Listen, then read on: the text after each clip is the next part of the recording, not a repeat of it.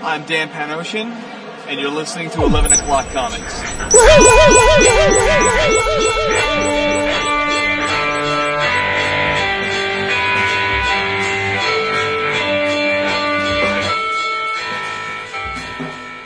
That was amazing. Okay. We're going to keep that one. All right. Say that. Shining like a diamond. Crazy. Shine bright like a diamond.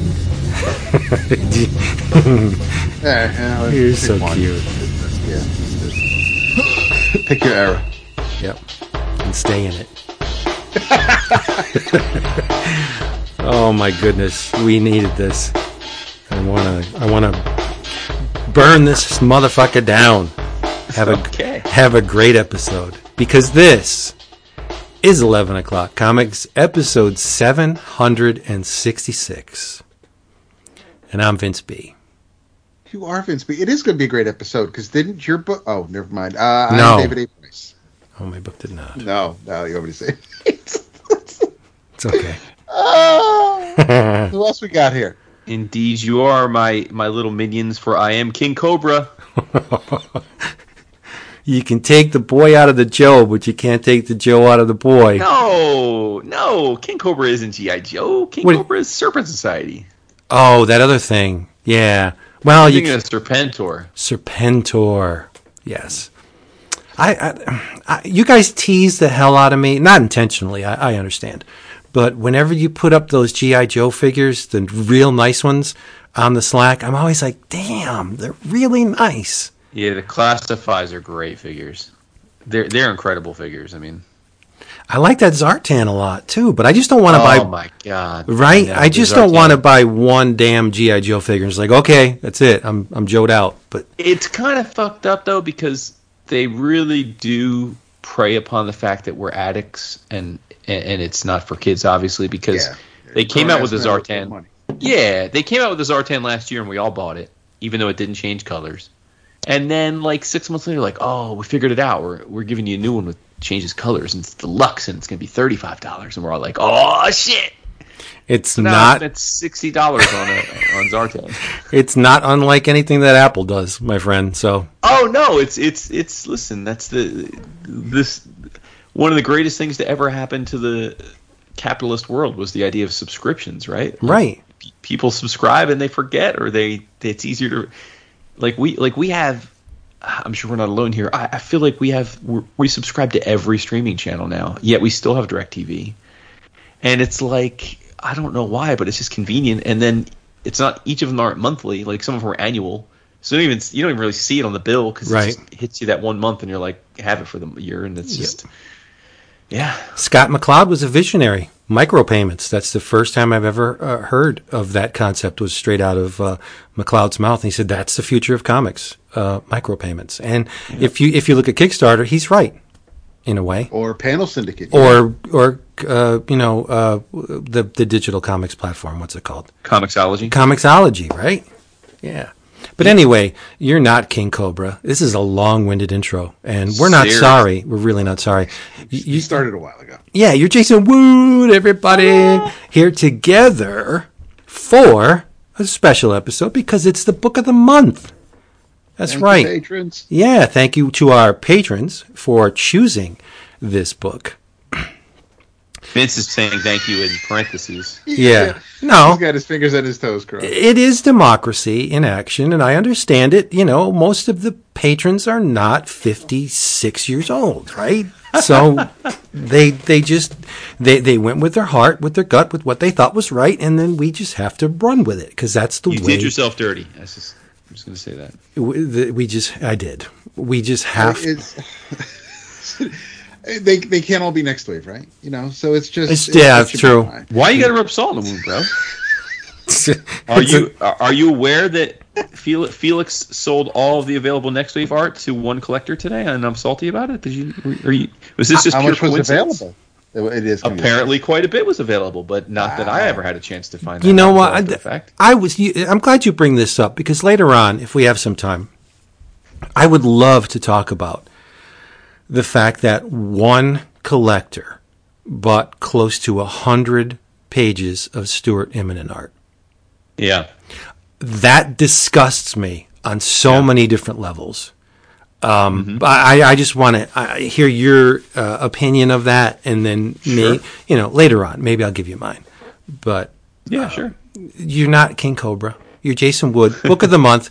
We floated it out there to our beautiful patrons. And if you want to know what this Patreon thing is all about, go to patreon.com/11 o'clock comics, 11, no apostrophe. Each and every month, with some exceptions, we offer a list of 11 books to our patrons, and they get to choose the subject of the book of the month. DAP has a list of the ones that really didn't make it, and we'll tell you what the winner is after DAP tells you what the runners-up were. Yeah, in second place, some might say is the one that should have won is Creepy Archives Volume 1, Eerie's Archive Volume 1, Flinch Book 1, Hellblazer, The Haunted Trade Paperback, I believe that's Volume 13, Ice Cream Man Volume 1, The Infidel Trade Paperback, which I was kind of rooting for, Kill the Minotaur, The Wake, The Witch Doctor Volume 1, and Vampirella Archives Volume 1. Those were your runners-up, as Vince said. Horror-themed for October, if people right. Yeah. And the reason... only one could win. Right. This is true. The reason that Jason said that I did myself dirty was that I also in addition to including Creepy Archives Volume 1, I also pressed the guys to throw in Eerie Archives number 1 and Vampirella Archives number 1. Had the latter two not been on the list, I'm pretty sure that Creepy would have won. But I don't want to do the winner dirty because it's a great book. I'm glad to hear you say that. It is a great book. But when compared to Creepy, which is a pinnacle in horror sequential art, featuring some of the all-time greatest artists, it stings a little, but I understand it, right? I completely get it, and this is the way democracy works in a free society. Right. And so the winner of our book of the month was the Silver Coin, which is awesome. Yes, because it is illustrated by Michael Walsh. And, if I may bury the lead, the best issue is written by Michael Walsh. And company. You have Jeff Lemire, Kelly Thompson, Chip Zdarsky, and who else am I forgetting? Ed Brisson. Yes, Ed Brisson. Oh. Yes. So it's a collaborative effort helmed by Michael Walsh. And I thought it was wonderful. And we'll get to it very shortly. But you got to remember, if you want any of this stuff we talk about on 11 O'Clock Comics, there's only one place to go where the prices are super low, and that's Discount Comic Book Service.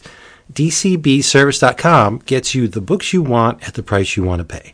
Get a pen and pencil out, whatever you want to do to write this down. You could even tick it into your phone.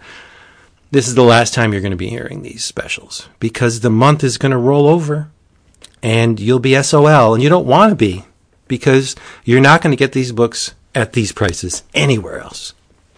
From Vault Comics, brand new series, We Ride Titans, number 1, written by Trey Dean with art by Sebastian Piri. And it's a kaiju versus mech series, much in the realm of Pacific Rim, I'm guessing. It's a $3.99 cover price book, which is awesome. Standard, right? But you can bring it home for $1.99. Next, but the best, I believe, is The Cult of Icarus, which is a collaborative effort between Jenna Lynn Wright and Carl Slominski, and it's coming from Scout Comics. The cover price, again, $3.99. You can have it for 40% off. That's $2.39. And bringing up the rear, but not in our hearts, from Seven Seas, it's the Kamen Rider Classic Manga Collection hardcover. Shotaro Ishinomori, the absolute best Japanese action hero, in my opinion, is Kamen Rider. And this is a whopping 800 plus pages of vintage 70s manga. It's just amazing. I have some of them. I'm going to be very, very grateful that I can finally read them. And $32.99 cover price. That's what I would expect to pay for 800 pages of manga goodness, but in a hardcover, no less. But you're laughing because you are not going to pay that. No way. You're going to pay $23.09. That's 30% off. DCBService.com, the absolute best in the business. Go there. Just look at all the stuff you can get for cheap. Stop it. Just go. We'll wait. Mad cheap, yo. True that. I'm drinking. Love to hear it. Yeah. I'm actually three-fisting it. I have two Dirt Wolf left from Victory Brewing. And I have, I believe I had this before from Dogfish. This is Pumpkin Ale with the tremulous pumpkin with the glasses on the front of the label. It's a really neat illustration. And it's pretty awesome.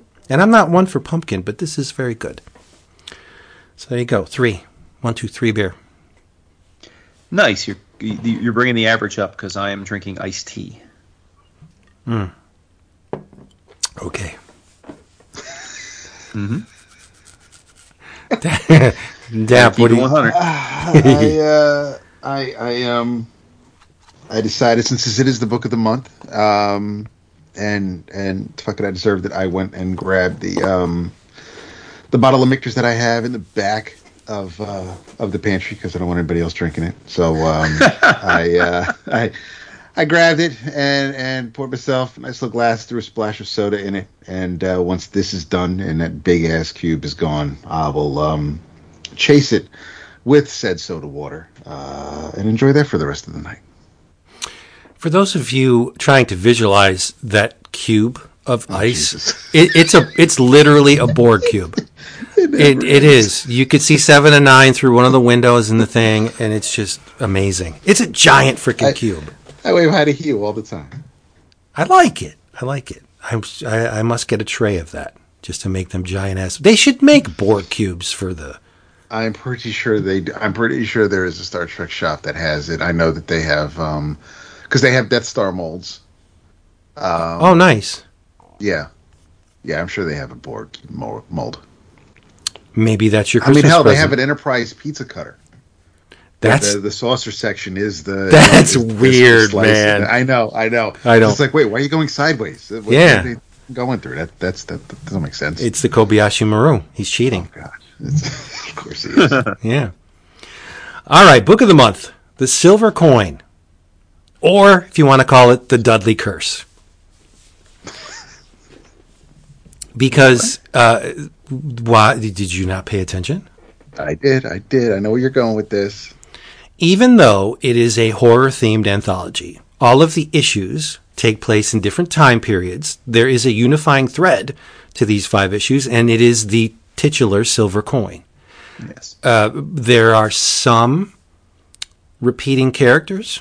The Raven shows up in Duncan the Raven shows up in a number of issues, but if you were very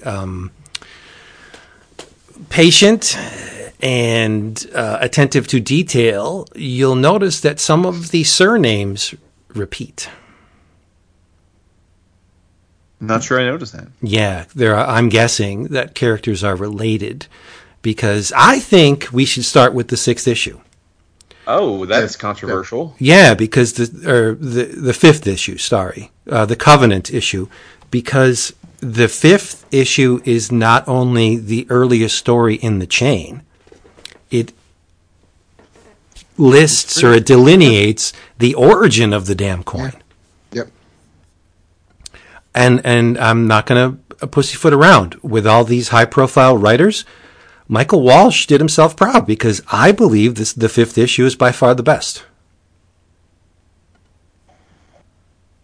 I mean, well, I stopped short of the by far, but I'm not going to say that I didn't think it was a very good, and probably the best of the five. But I don't know if it's the by far that you got me giving pause to. Okay, I mean, IMO, in my opinion. Take it with a grain of salt. But it is the story of a young lady named Rebecca. And she's very helpful in her village, right? She's a midwife of sorts. She tends to sick animals. She's very earthy, plant-based. I guess I'm trying to couch the fact that she's a witch, but she's a witch. And people in the village come to her for remedies and to help with, as I said, the birthing process and other things. And wouldn't you know it, an asshole rides into town. Mm-hmm. And his name's Cotton Dudley. You could think about him as... just so weird for this era, someone named Cotton. Yeah. Picture Vincent Price in Witchfinder General, and it's pretty dead on, right? He doesn't look... 3% of our listeners could pull that reference and be like, oh, okay, but... the ones who should have voted for Creepy, yeah. Seriously. The ones who are fans of great horror films, or The Conqueror Worm, right? And Cotton Dudley runs into town, and he knows there's witchery afoot. And like a bully, he preys upon those close to his source, not his source itself. So he manipulates and coerces one of Rebecca's village mates into admitting that she does witchery, and she consorts with the devil in a sense, and so poor Rebecca is murdered, and strung up. It's important to say though that Rebecca, like, this is different than a typical witch trial type of thing, because she's not practicing witchcraft in secret. She's practicing witchcraft. She's almost like the town's doctor. She's performing good deeds using the witchcraft, and is well accepted. Her witchcraft is a well accepted boon for this little town. Right. It's not like they're all cowering and aghast at her work. Yes. So, but then they turn on her when he shows up. Right. And she's unrepentant. Even when the noose is around her neck and she's about to lose her life, she is not given it up. She lived the lifestyle. She's proud of it, and she's not going to forego her beliefs just for the sake of a bloodthirsty mob. But here's the hook to this series. Cotton Dudley gave the woman that spilled the beans on Rebecca, he paid her off. He gave her a silver coin. Judas, almost literally Judas, right? Right, yeah. And when Rebecca's about to lose her life, she puts a curse on said coin, the silver coin.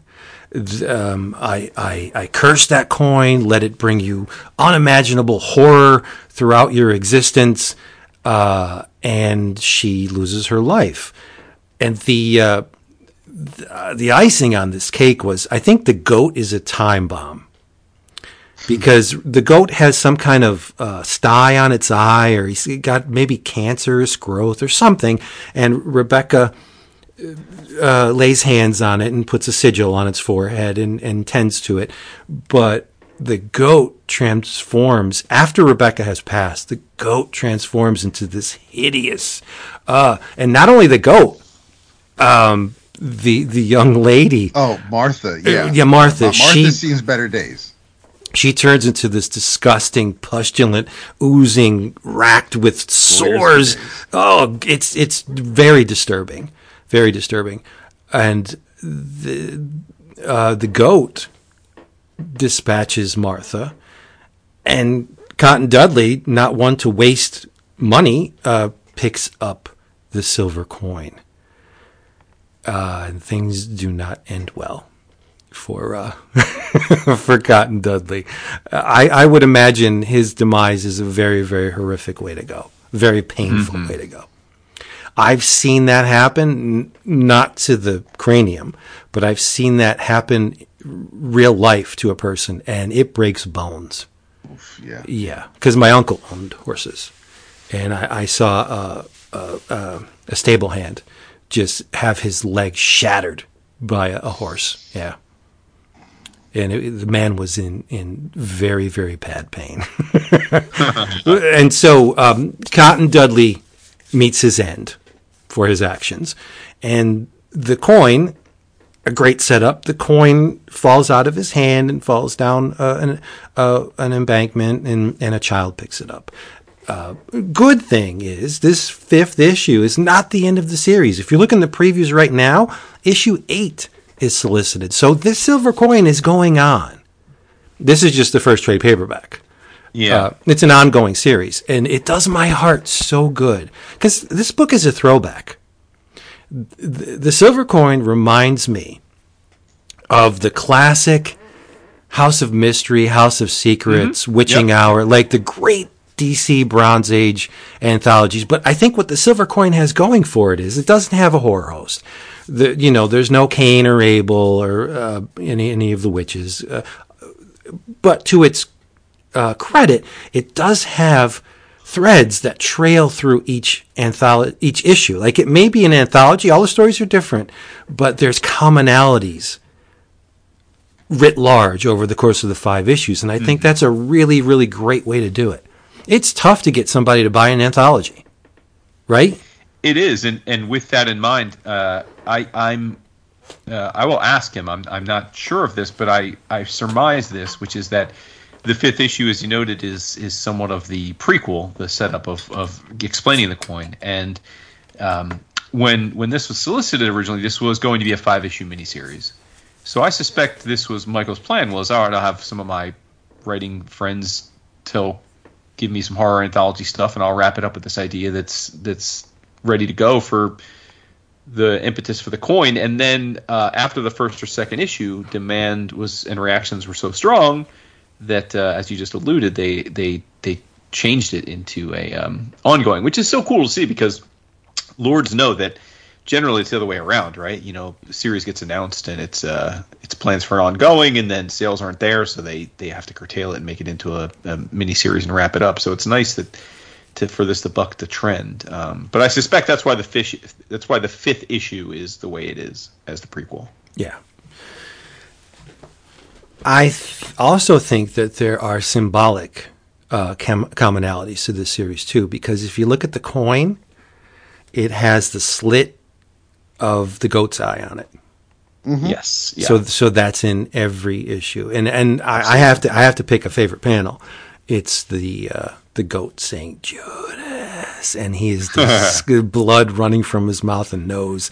He's got 5 eyes. It's really very disturbing, and he's got a broken off horn. It's just an amazing, and which leads me to the comment that I have never seen Michael Walsh this good. I mean, he's good, but this series is like, holy crap. Well, I will say that generally, I'm a big fan of Michael's work, and generally his line work is a little bit looser. It seems like he put a little bit more finish into these pages, and I don't know if that's because it's something he's really passionate about, or just because he's a little further along in his career. But I'm with you. I mean, he looks great in this. I mean, I was getting a little Ba Moon vibes a little bit from it at certain points. And for me, it was I got a big Norm Breyfogle vibe. Sure. Yeah. No. Absolutely. Yeah. So I'm with you. I think it looks great. I mean, but with that said, I mean, I'm a fan of his work in general, but which is one of the draws for me to this work. But yeah, I definitely think he looks fantastic in this for sure. Yeah. And to give credit where it's due, Michael was assisted on this issue by Gavin Fullerton on the lines. And in the color, Michael was helped out by Tony Marie Griffin. Wow, I know it may be anticlimactic to start with what at least I believe is the best issue of the run, but I think it was pertinent to do so because this is the revelation. It sets up the whole thing. Yeah. I mean, the other cool thing about this is the conceit of when you talk about anthologies. Normally, when people think of them, I think they think of some kind of thematic idea or kernel that is pulled through generally by an editor, a showrunner, but that the creative teams are all different. Or sometimes you get anthologies that are written by one person, but they get different people to draw it. It's not too often that the creative the creative constant is the illustrator, and I loved that about this. This is Michael's project, and Michael recruited the writers, right? Because you just think of these writers kind of recruiting artists to bring their ideas to life. I love that Michael had this idea and recruited writers to bring it to life. That's fantastic. I think it's a great approach because, again, it sets a standard for every issue. You're not going to get a Greg Land or another similar artist on this stuff. You are always going to get high caliber Michael Walsh artwork. Mm-hmm. The story may not do, I'm not saying in this series, but in anthologies. Usually it's a crapshoot, right? Because you may have a great writer teamed with not so great artists and vice versa. But in this series, you have a great artist on every issue. So half the battle's won, in my opinion. Yeah, the singular visual aspect of it, it looks amazing and it plays real well here, and it is a nice switch because normally you'll have a writer who works with a bunch of different artists, or most anthologies that we all know and love have just different creative teams for each story, whereas this is it's all Michael's line for the most part, and then he just taps his friends to tell the stories based on the conceit. But the fifth issue is, I mean, it's the grossest one as far as the way things look between Martha and Greta, and but yeah, I mean, after thinking about it and thinking about the other four stories here, I'm going to have to agree with Vince as far as it. I'm not saying it's the best. It's my favorite story. I dug Jeff's story because it is that futuristic sci-fi, tech-filled kind of tale, which is the one. And this isn't meant. I don't want this to sound like it's a knock. It's the one that seems to that feels the most out of place to me. But it's a neat story, and I had to check the credits in the front again because I was looking for the Jeff written story, and I was like, that's the one he wrote, and it's a cool story. It just seemed for me out of place compared to everything else, which were kind of, well, obviously from the past, but even from before today, the other stories all take place. But no, I think this was. Go ahead, Vince. Issue 5 is probably the most traditional of the quintet in terms of playing to the strengths of a horror anthology. It's set in one of the history's most creatively robust periods. Like, if you can't make a religious zealot work hunting witches, like, you're just not trying hard enough, right? I mean, the story almost writes itself. And if you lay out all 5 issues, there are some that play towards the traditional horror tropes. I didn't like Jeff Lemire's issue very much. I thought the art was great. I wasn't really feeling the story all that much. Mm-hmm. Yeah, it wasn't a bad issue, but when juxtaposed against issue 1 and issue 5, it's like, okay, this is definitely the runt of the litter. And it was surprising because it was Lemire, right? I mean, if you ranked all the writers that contributed to this thing, I think Lemire would be the top on the list in terms of accolades and creative, just the bulk of his success, right? Everything's well written, everything's captivating. This issue was not captivating to me. Michael's art, yes, but the story, not so much. Yeah.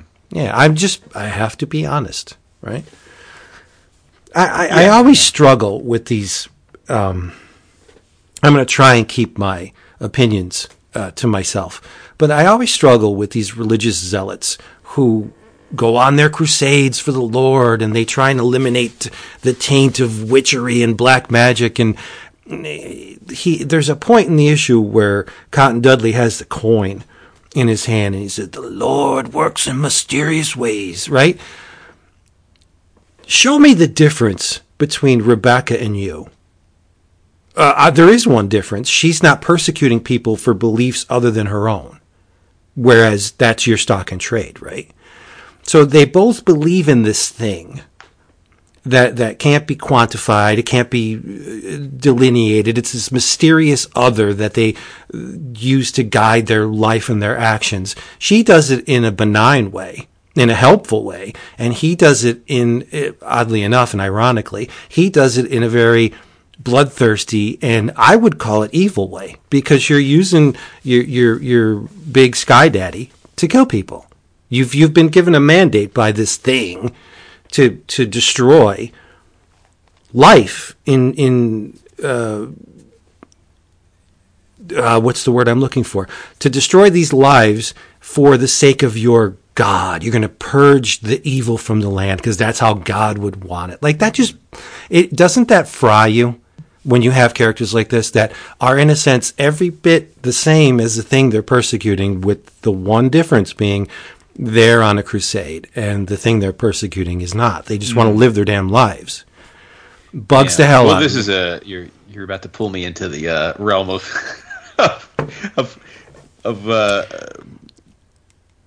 Yeah, well, if you don't think it's calculated, you don't know me. Criticizing religion, so I don't. Yeah. Right.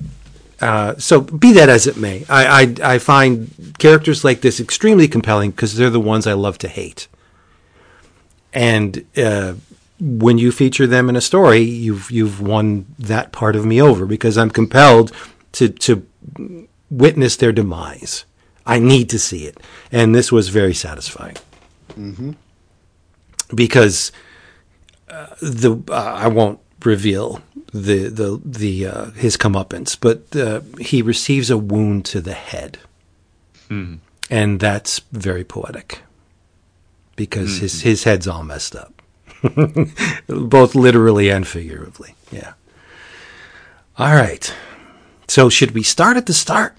Yeah, I think so. I mean, I think it's fine that you gave the prequel first, but then the other four, to your point, are different periods of time, and they're stories basically. They're horror stories where the coin fucks things up. I mean, at the end of the day, this is like a play on the. This is one of the many stories that have been told a million times, and it's just about the execution, which is this idea of.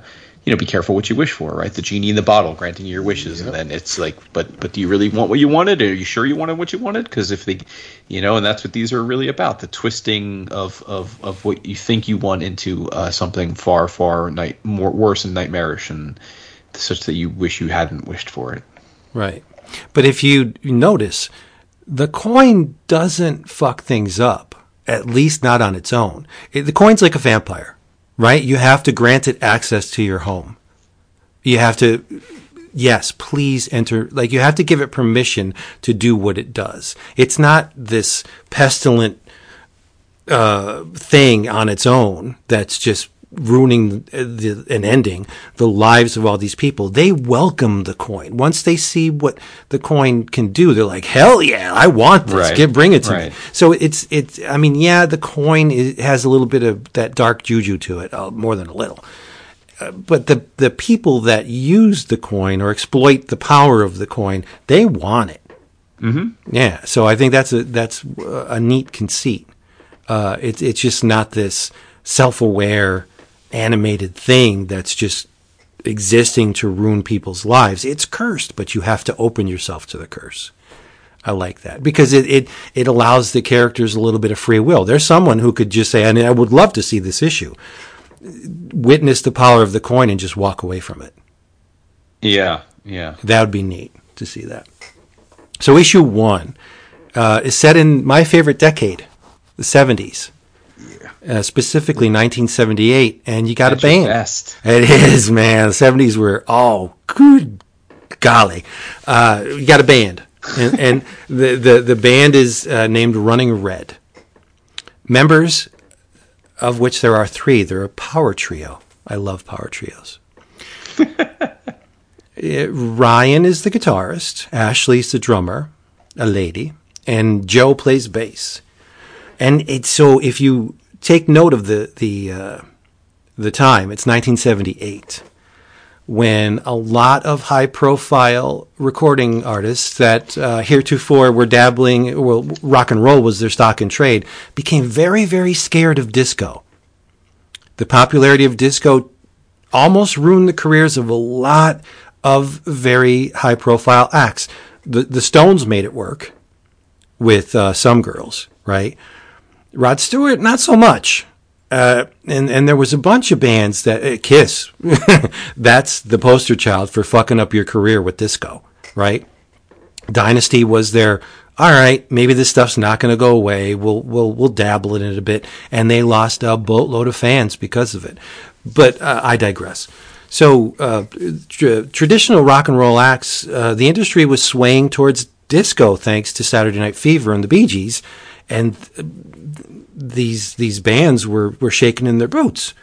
And this Running Red band would play a little dive bar, and the owner, and they didn't attract very much of a following because people wanted to dance. They wanted to light up floors and the Travolta moves and all that shit.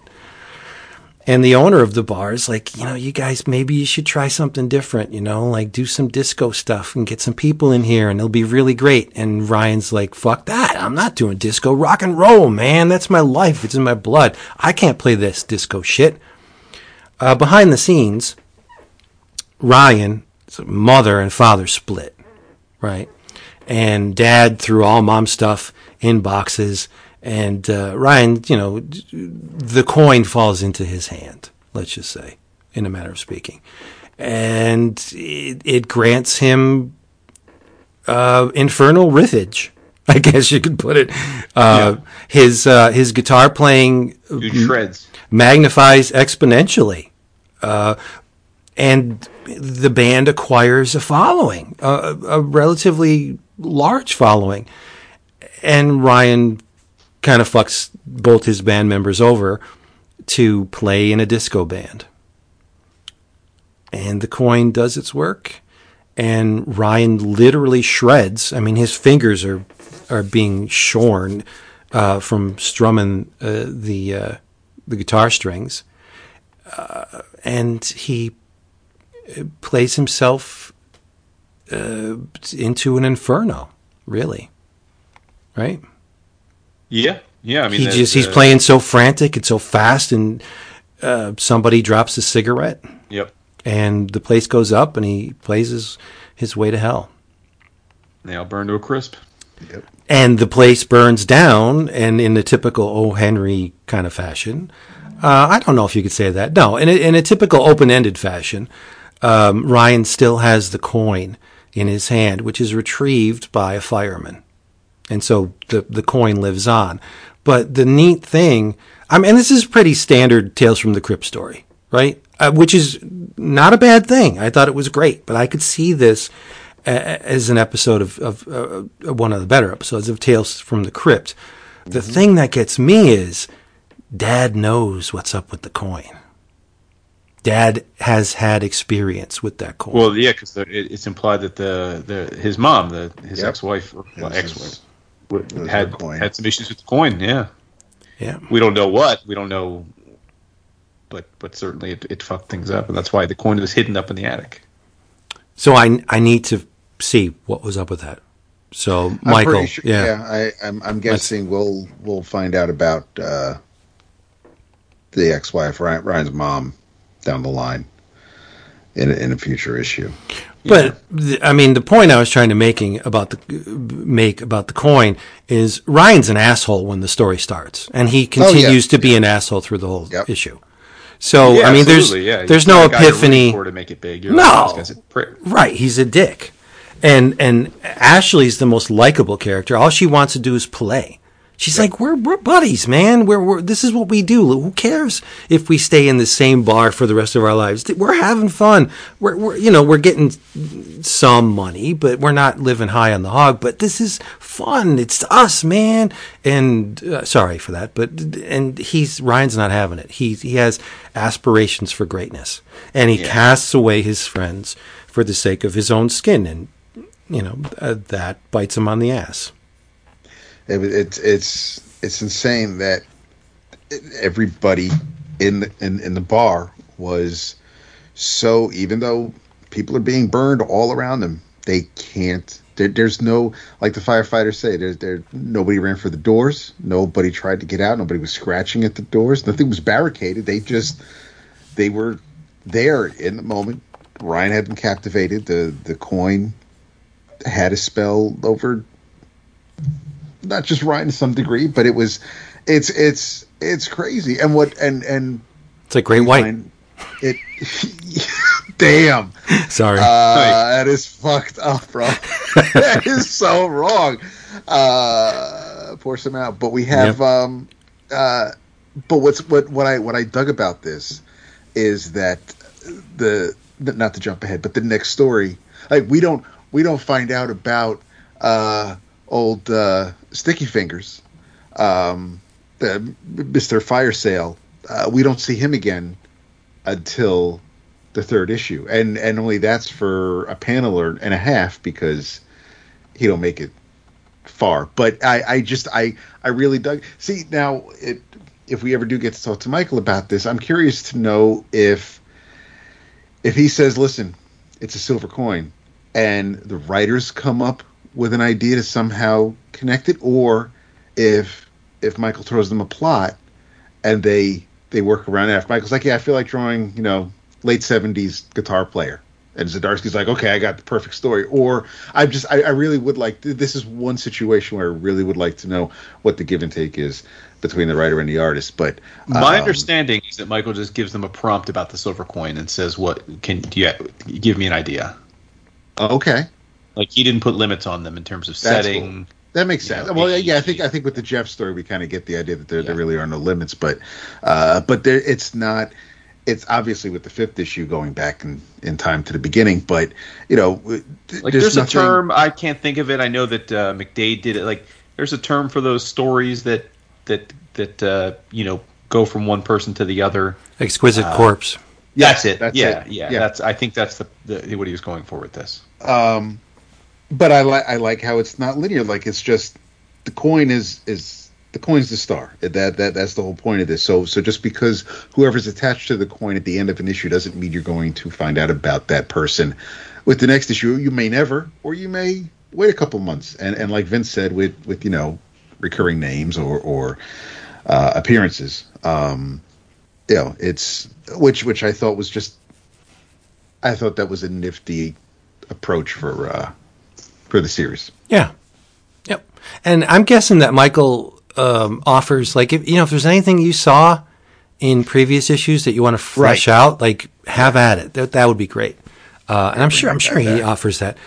Now, issue 2, which was written by Kelly Thompson. Yes. This is my feel-good. Former guest of the show. Yes. It's my feel-good uplifting issue. I love this issue. Yeah, this is my favorite issue. We keep saying it is. No, it really is. Yeah, I mean, because this is pure 80s horror. Yep. And I'm in that mode, as you guys know. I've been trying to watch like a horror movie a day. I mean, some days I haven't been able to, but I've watched a crap ton of horror movies this month. And I am a child of the 80s, so I appreciate a good slasher flick. I'm here for it. Issue 2 is Sleepaway Camp without the dick. Yeah, absolutely. Yep. It's called Girls of Summer, and again, written by Kelly Thompson. It is the story of a young lady named Fiona Waterman. She goes by the nickname Pickle. Pickle loves horror movies. and she's very tomboyish, and finds herself at one point going away to camp. She's none too happy. She's not happy about it. No, of course it's not. A bunch of lame squares, and she's not feeling it. Yeah. And she's rough and tumble to an extent, but when she gets to camp, she's not welcomed with open arms. Especially, the mean girls are there. Right. Especially since she is taking the place of one of their friends who couldn't make it to camp. Like the girls in the cabin were expecting someone to come, Rachel Witherspoon, with whom they were familiar, and in walks Pickle, and the counselor's like, oh, Pickle's going to be taking the spot you thought your friend was going to occupy, so live with it. And there's really no way to say it. They brutalize Pickle. They harass her. They cut her. They shoot arrows at her. They capsize her canoe. They expose her to verbal and physical abuse. Like they put her through the ringer. And Pickle finds an infernal altar that just so happens to have a big ass machete with the silver coin. and she takes both and runs through these kids like butter, and there's no pussyfooting about it. One of the girls gets the machete to the back of the head, comes out of her mouth. Like Jason said, textbook 80s slasher films. Yeah, right. There's a beheading. It's just there's someone hanging upside down with arrows. It's nothing you wouldn't see in any Friday the 13th or Halloween or whatever. And the one girl that was all about the looks and the glamour and, I can't do that because it's beneath me, Pickle literally shears her face off and wears it Leatherface style towards the end of the issue. Like, again, textbook. But the reason why I love this issue so much is that you have an abused person enacting their revenge against their abusers. There's nothing wrong with that. She does chop them up and murder them. Yeah. But in a fantasy realm, who doesn't like to see this? Right? Yep. And it, like, after she wipes everybody out, she has like somehow it's whatever madness haze she was in, she comes out of it, and she's consumed with regret, and she's on the ground kneeling, screaming, realizing what she's done, and not coincidentally, the coin rolls away, falls out of her hand and rolls away, maybe under its own power. Mm-hmm. Exactly, yeah. And goes onto a floating log in a river and just starts floating down the river. Yeah, well, I don't know if I could necessarily call the decision she made bad. She murdered a half a dozen people in cold blood. I don't know if that's ever. I don't know. She won though. She won. Yeah. She's probably going to spend the rest of her life in an insane asylum. Oh, sure, or be put to death, right? But she won. Right. she got rid of her bullies. I am not mad at the outcome of this. I'm rooting for her. It's they got what they deserved. Yes, I feel bad for her because she's. If it's one of those situations where could this have been resolved other ways? Of course, but listen, man, they fucking actions have consequences. They got what they fucking deserve. They pushed her to this, so right? In this universe, in this fantasy setting, where it's a pastiche of 80s horror flicks, this is the perfect book. Of course, the innocent would become somehow corrupted by, I don't know if we should call it evil, but this outside force, and enact her vengeance on her oppressors. Like, this is perfect. In the real world, you would be shocked and aghast at these actions, and we would all condemn Pickle. But this is not the real world. This is complete fantasy, where we want to see this. I want to see Pickle graphically dismember her abusers. Like, this is fun. It's probably visually the most appealing issue to me. This is not. This is a more extreme version of Bruce Banner, right? Where it's just this. How do you like me now? Now I'm strong. Now you're going to pay for what you did. You weren't thinking about my feelings when you're cutting my hair, cutting my face, abusing me on a bunch of different levels. But now, here's your comeuppance. All your actions, you have to pay the price for them now. Right. And it's just complete fantasy. I love this issue. Again, would make a great Tales from the Crypt. Yep. Yeah, for sure. Yep. Jason, you want to take issue 3? Of course, you'd ask me to take my least favorite of the. Wow. Again, I knew. So. Oh, you did you? Yeah. Who wants to hear you gush about something? I want to hear you struggle Wait, through. what? Yeah, I want to hear you struggle. He just gushed over 3 issues. But okay. Yeah, I know, right? It doesn't make any sense whatsoever. Well, I will say that the third issue, which is called Death Rattle, overall was probably my least favorite, but I did enjoy it enough in the sense that it set forth some, especially because it does come before the fifth issue prequel. It does set up some additional narrative around the coin and its legacy. Like it kind of does reinforce that the coin is that there's a dark side to it, and that also those who take advantage of the coin and get caught up in it have a potentially a steep price to pay for all eternity, it seems, or at least in as much as our world will exist. And basically the day before is it the 19th or the 18th? The 18th, right? The 18th, December 18th, Yes. 1986. Day before my birthday. A trio of ne'er-do-wells, a woman and 2 men, are in a home, and they take homeboy out. Basically, they're trying to rob him, and he's on the ground, presumably dead. Well, they claim it was a heart attack. They didn't. Yeah, no, I know. Oh, sure. But they were robbing him, and in a nice bit of continuity, as they're surveying the spot, they're holding up a retirement placard with of a fireman, which is, to your point, more than likely, I think we're supposed to glean that this is probably the fireman that grabbed the coin. Yeah. Right. Yeah. And the woman is who's named Lisa is getting hearing voices throughout all this. These kind of long groaning voice telling her things like basically that this doesn't belong to you, and so forth and so on. So they do what they got to do, and they want to get the fuck out of Dodge because they didn't intend to kill the old man. They just wanted to rob him. And they pull a little bit of arson. They pour gasoline, and they light the place on fire to try and cover their tracks. Yeah, we didn't mean to do it, but let's burn the place down just for Yeah, now. exactly. Yeah. Right. I mean, it so happened to have a tank of gas and all that. And they make away with it, with their haul, and and they're like all proud of themselves, and they're like, oh, you gotta love the irony of a retired firefighter accidentally setting his house on fire, haha. But the Popo are onto them and are chasing them, and as they're trying to get away from the cops, Lisa is looking at the coin, and the mysterious coin's eye opens, and we see the green goat eye, and she's like, suddenly I know how to lose them.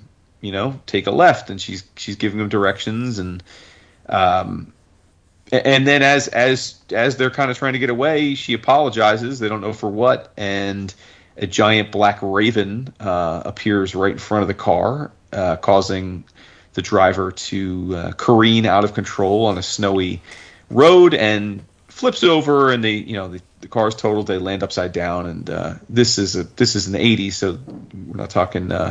These cars didn't have roll cages, and they're all fucked up. The 2 guys are basically all bloody and stuck in the car, and Lisa gets out, and she's hearing voices telling her to bring it to me, bring me the coin. So Lisa pulls a nasty little bit of business. She pulls a glass shard that had stuck in her arm during the accident out of her arm. And then she proceeds to cut the driver's neck with it, and finishes them off and walks off into the woods, apologizing as the cops are arriving to the scene, and they're looking for her, chasing after her, and she's running away. And as she's running away through the woods, she's hearing the same voice saying, "Oh, they don't worry, they can't come into the woods. They can't trespass any further. You're safe." And these shadowy, almost like wraith witch-like figures are starting to surround her without really any explanation. And the cops are not giving up the fight. They're still looking for her, and so she manages to get the sneak up on them, and she actually takes out the cops.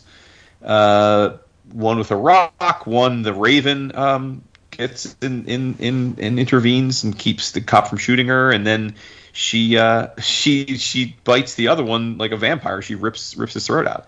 And is just standing there chewing on his throat, and the voice that's speaking to her is just cheering her on like a cheerleader, saying, "Great job, yes, dude, he'll be so pleased." And so she continues her walkabout through the woods with bloody face and still chewing on the dude's neck, and comes to a house. And this house looks mysteriously like both the witch's cabin from chapter 5 and the cabin from the camp. Mysteriously, almost identical. Door opens up. It's bright light. She says, "I've returned the coin." And the voice says, "Yes, child, you did well." And a creepy hand reaches out and grabs the coin in a bright light. And what's interesting is standing in the light is a person that looks just like Cotton. It is. Got the hat on. Yeah. No, all right. But we don't know who Cotton is at the time. We're reading this the first time. Right. And as soon as this figure grabs the coin from her, snaps his fingers, and she bursts into flame. And she burns into a husk. And suddenly you realize that the burnt husk that she is burnt into is one of these creatures that are also floating through the woods. So she's one of many, many, many women who have presumably been caught up by the coin and have delivered it back to Cotton's hands over the hundreds of years, and are now are his minions and haunting these woods. And that's how it ends. Now, see, this issue raises questions, though. Like, I mean, not at the time I read it, but in light of issue 5. So Rebecca cursed Cotton Dudley, right? Yeah. I wonder if her intent was just to be a plague on his bloodline, not to elevate him to this infernal emissary of, like, he's a supernatural force in this book, and he is instrumental in corrupting or influencing the actions of people may or may not be of his bloodline, right? Mm-hmm. So I don't think Rebecca was that malicious where she said, all right, I want to inflict harm on people unassociated with you. I think the intent in the 5th issue was to curse the Dudley bloodline, but he seems to have made lemonade, where he is now this autonomous force of nastiness that's operating, taking what the curse that has befallen him, and he's using it on other people. So I don't think, having seen issue 5 and the character of Rebecca, I don't think that was her intent to do that. I don't know. I didn't have a similar question, but I had other questions after reading the 5th issue.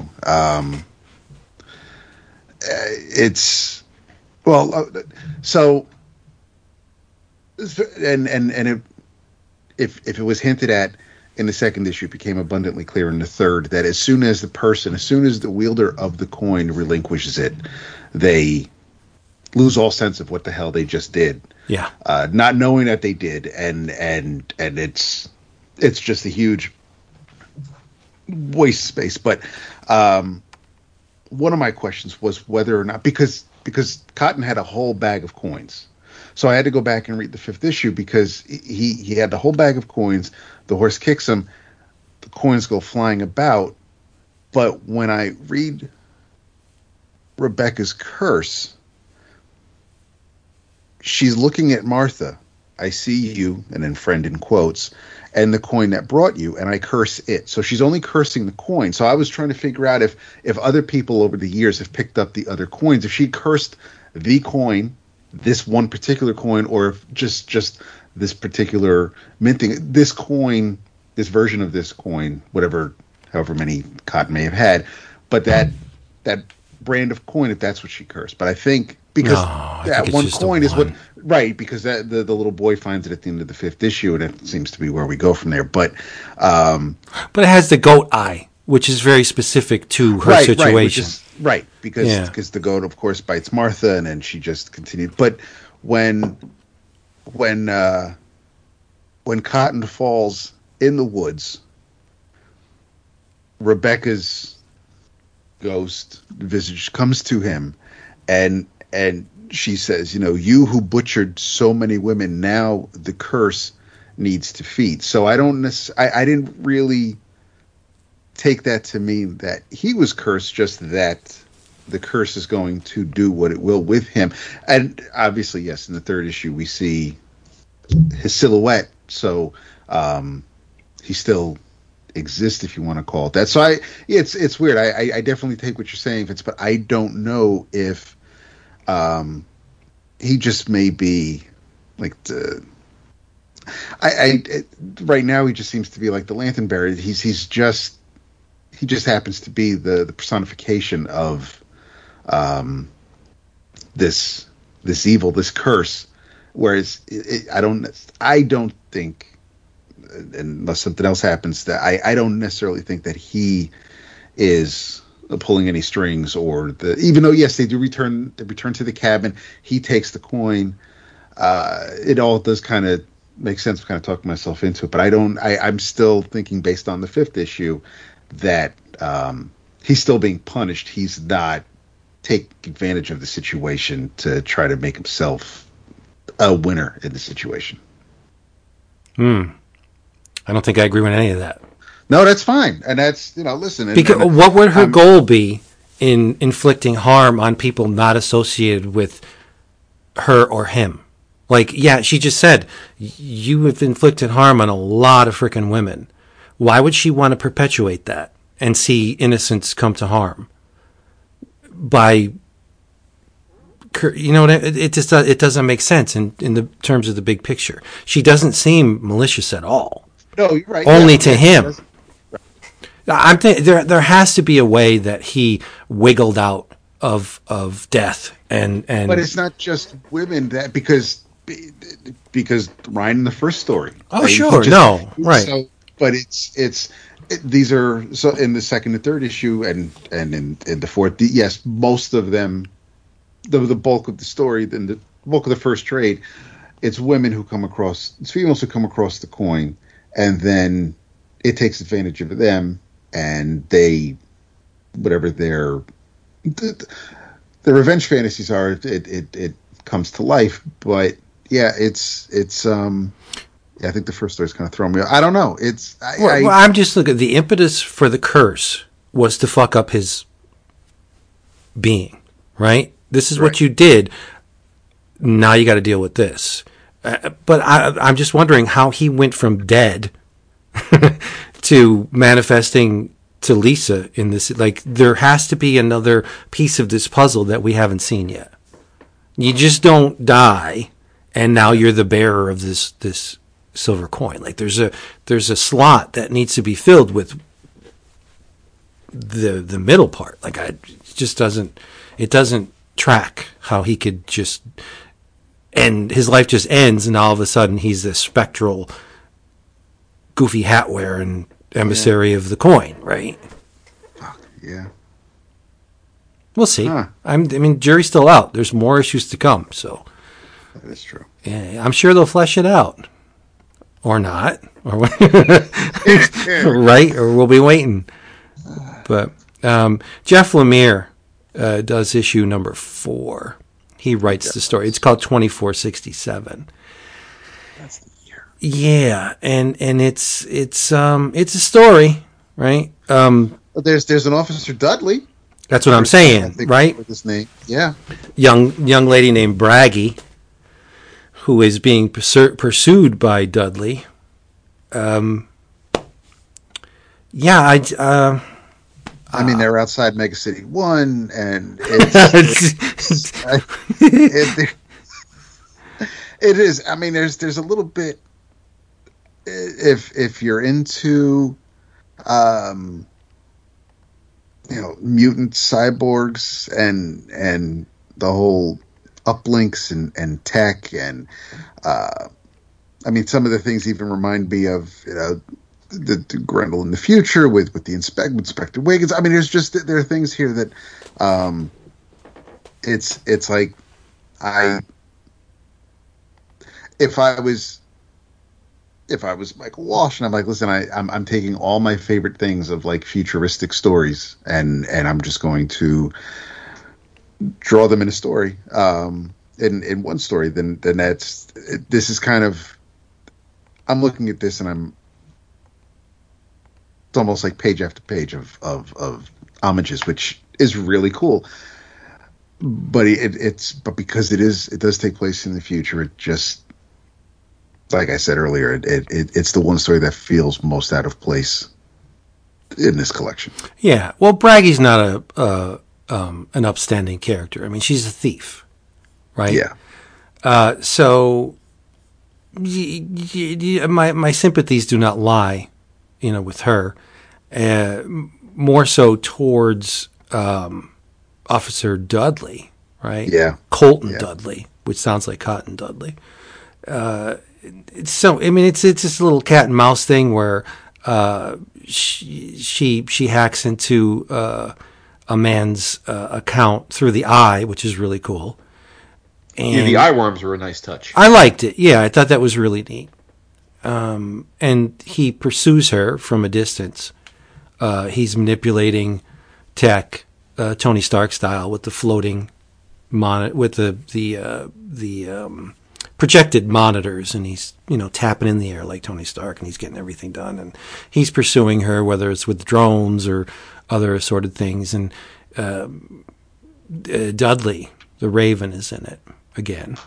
Mm-hmm. And leads her to the coin, and once she gets the coin, the tide turns a little bit, and she's able to dispatch all of Dudley's assaults, and then she makes her way to him and rips off his Oculus Rift, and and he goes down. But this issue is another anomaly where it doesn't have the disastrous outcome as like the other ones. Right. The basically the connection aside from the coin is like the cabin, and but there isn't. It's not so revenge filled as the right. Well, I guess the fact that the coin, in a sense, is dispersed like a virus, that may not have a happy ending, right? Because at the end you get the prompt virus detected. You know what I mean? So, and it looks like from the third issue, surrounding Braggy are residual spirits. Yeah, probably ones that were tainted by the coin. Right. Yeah, or had some kind of involvement with the coin. We could have, that could be Lisa and Pickle. Who knows? Yep. Right? It's neat. A little bit of maybe they want to keep it vague for now, but a little bit of telltale sign that it was either Ryan or Lisa or Pickle would have been neat, but it's not necessary at this point, because I'm sure all the secrets are going to be unveiled by the time this thing comes to its conclusion. But just like oh shit, I know what what I mean, like just some kind of a telltale sign that there's something bigger going on with these spectral things. I mean, it's not a detriment. No, it works. Yeah. Yep. The fact that we're asking questions is probably what they wanted. Right? I think so. Yeah, so 5 issues. I mean, the Lemire issue wasn't a deal breaker. No, it's good. It's not bad. It's just it's the odd duck out of definitely. Out of yeah. A very, very worthwhile read. And the thing that has me almost giddy is that we're getting more of it. Oh yeah. Yeah. I'm hoping we gave it shit early on. We were joking about it, but I mean, had Had the patrons not picked this, I don't know when I would have gotten around to reading it. So I appreciate that. I'm glad it won. I'm glad I got to read it. So it's definitely a win in that column. A little bit of revelation. When I saw this series was coming out, I didn't initially jump on. But the fact that Lemire wrote one, I read the Lemire issue first. There you go. And decided not to go back to it. Right. But the fact that it was the book of the month and I had to read it was actually a boon to myself because it revealed the wonders of this series. If I left it up to the Lemire issue, like I said, I probably wouldn't have read any more. Mm-hmm. So, yeah, great. Big giant facts. Happiness. And if Jeff was listening, like, I'm not shitting on you. I just, to be honest, on him, dude? No, to be honest, I expected more. He's gonna hate. Yeah, he's Jeff frickin' Lemire. I expected more from him. Oh well. There you go. Yeah. So if you would like to participate in this Book of the Month thing, all you got to do is go to our Patreon site. Yep. Patreon.com/11 o'clock comics. Pick your tier level or whatever, and you will be granted access to the Book of the Month. Indeed. Voting. Yeah. And it's super easy. You just click on something, and that's your vote. You can change your vote, but you can't vote for multiple things, which is the way democracy works. Yes. No. Yeah, not usually. Yeah. Sometimes it happens, but whatever. Yeah, so if you decide, if there was one book in the list that you haven't read and you managed to read it before the Book of the Month poll closes and you said, oh, that was great, I want to hear, the Stooges talk about it, you can change your vote. The Stooges, he says. Jesus. So there you go. Check it out. There it is. Yeah, it's Halloween, my friends. It is. Yep. That's what I Well, hear. it's not yet, but it will be. I mean, by this weekend, it is. Right. And I think we all have some horror-related books in our list, don't we? I know Jason does. I mean, I certainly do. I don't know if you two do. I guess. I mean, you always do. I feel like so. Yes, Yeah, this yeah. is It doesn't have to be true. October for you for that. Case, but I read a little bit. It's not on here because I didn't finish it. But I mean, I did read a bit of the Creepy Archives. But I'm not the one for the horror. So I want to hear you guys talk about it since we're approaching Halloween. So what you guys got? Oh, I didn't revisit it, but I mean, Jason. Oh, I know, no. I'm just saying in general, whatever you have horror related. I mean, now that you mention it, most of the things on my list are horror tangential for sure. Right. I had to look at my list to see what it was on there. Well, I will say that I read two number ones this week that were number ones of spin-offs of other series that I've been enjoying quite a bit. And they both are certainly horror, horror in a way, at least horror tinged. There's Nita Hall's Nightmare Blog number one, which is from the same team that has been bringing us Philadelphia, which I talked about lovingly a week or two ago. And then there is House of Slaughter number one, which is a spinoff of Something is Killing the Children, and certainly a horror book for sure. I thought that they were both excellent. They felt very much like they could have been issues of their parent books, if in as much as if they just wanted to expand those worlds with other lead characters, and instead of spinning them out, that would have been fine too. Nita Hall's is interesting because I must have completely missed this during the previews solicits. I had no idea that it was a Philadelphia spinoff. I thought you. I know that when I posted the press release, we had a bunch of slackers comment on it. I thought you may have been one of the people who did. I don't think I was, okay. because I know that I'm pretty sure Caleb last week, it was his best thing he read this week. Okay. Or this week. And I So I was like, oh, so I actually read this digitally because I didn't order the issue. So Nita Halls is this book is called The Nita Halls Nightmare Blog. Essentially, Nita Halls is the ex-girlfriend of the lead character in Philadelphia. Now, that character, for those that don't remember our previous chat about it, is a detective that is from Baltimore that leaves Baltimore to go to Philadelphia, where his father was a detective, and stays in Philadelphia for all of the hijinks that have ensued. Nita is still in Baltimore, and she is effectively dealing with her own issues, which is to say that there are demons afoot, like legitimate demons. And in particular, there's a demon in this issue. It's spelled differently, but I believe it's pronounced Corson. And she has taken it upon herself, for reasons we don't quite know yet, to deal with these demons. She also has an apparition of her own that she communes with. I'm trying to be vague about it because it's part of the story, but I don't know if it's in her mind or if it's real or what have you. But she certainly has some measure of she can touch and speak to the dead, it seems. And I thought it was terrific. In both of these cases, the writers continue from the prior, and the artists carry over, but only partially. I assume it's sort of like a baton handoff. So Werther Dell'Edera, I think, does the framing sequences in House of Slaughter, and Jason Sean Alexander does a few of the sequences in Nightmare Blog #1, but they are not going to be the ongoing artists on these books, as you can imagine, because they're going to stick with the parent books, which aren't going away. House of Slaughter is a prequel of, well, it's I don't know if it is in the Something's Killing the Children.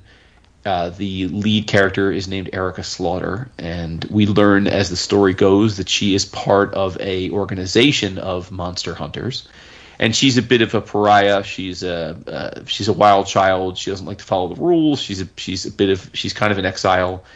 And her mentor, her master, her like Jedi master, like she's the Padawan, is the star of this book. And we meet him in Something's Killing the Children. In this, it's both him dealing with stuff in the present, but it's mainly a prequel from 15 years before, where we learn about him joining the House of Slaughter and how he came to be and all that. It's basically just a way, I think, to expand this idea of this organization, because there's not a ton of room in the first book to really delve that deep into it, because it's so focused on Erica. I thought they were both great, man. I mean, I will say it's pretty easy litmus test here for people. If you liked Philadelphia, you're going to love Nita Halls. If you liked Something's Killing the Children, you're going to love House of Slaughter. I don't see any drop off in quality. The fact that they're spin-offs, I don't think is it's not like you're getting a watered down idea. I think they both are logical and well executed first issues, and I'm definitely coming back for more. Nice. Excellent. Yeah. People love these books. Yeah, I love them. I think they're great. I think they're both. I think this is a really great time for horror themed comics. I think there's a ton of them out there. Like of all different kinds. I mean, yeah. But I think it's a genre that's really thriving right now. Also, I think our attention is wandering from the big two. I mean, we're really not finding a whole lot there to clamor about, let's just say. And I think, things that normally would have fallen by the wayside because we're focusing on, the latest event, now they bubble to the surface and they manage to connect, which is a good thing, I think. Yeah, no, there's probably some truth to that as well. Yeah. Yeah. I mean, I'm always going to give Image its due. So sometimes Image, just like all the companies, has cycles where I'm feeling like there's always going to be good stuff at Image, but sometimes I'm not overwhelmed by the entire catalog. Other times it seems like they can do no wrong. I feel like they've been trending lately into one of their up cycles where, as I'm looking through that part of previews, I'm pretty much buying a good chunk of what they're putting out and excited by it. So it's truth. what Waxes about and you? wanes, right? I see it. Do I see a Tony Sandoval book on your list, Vince?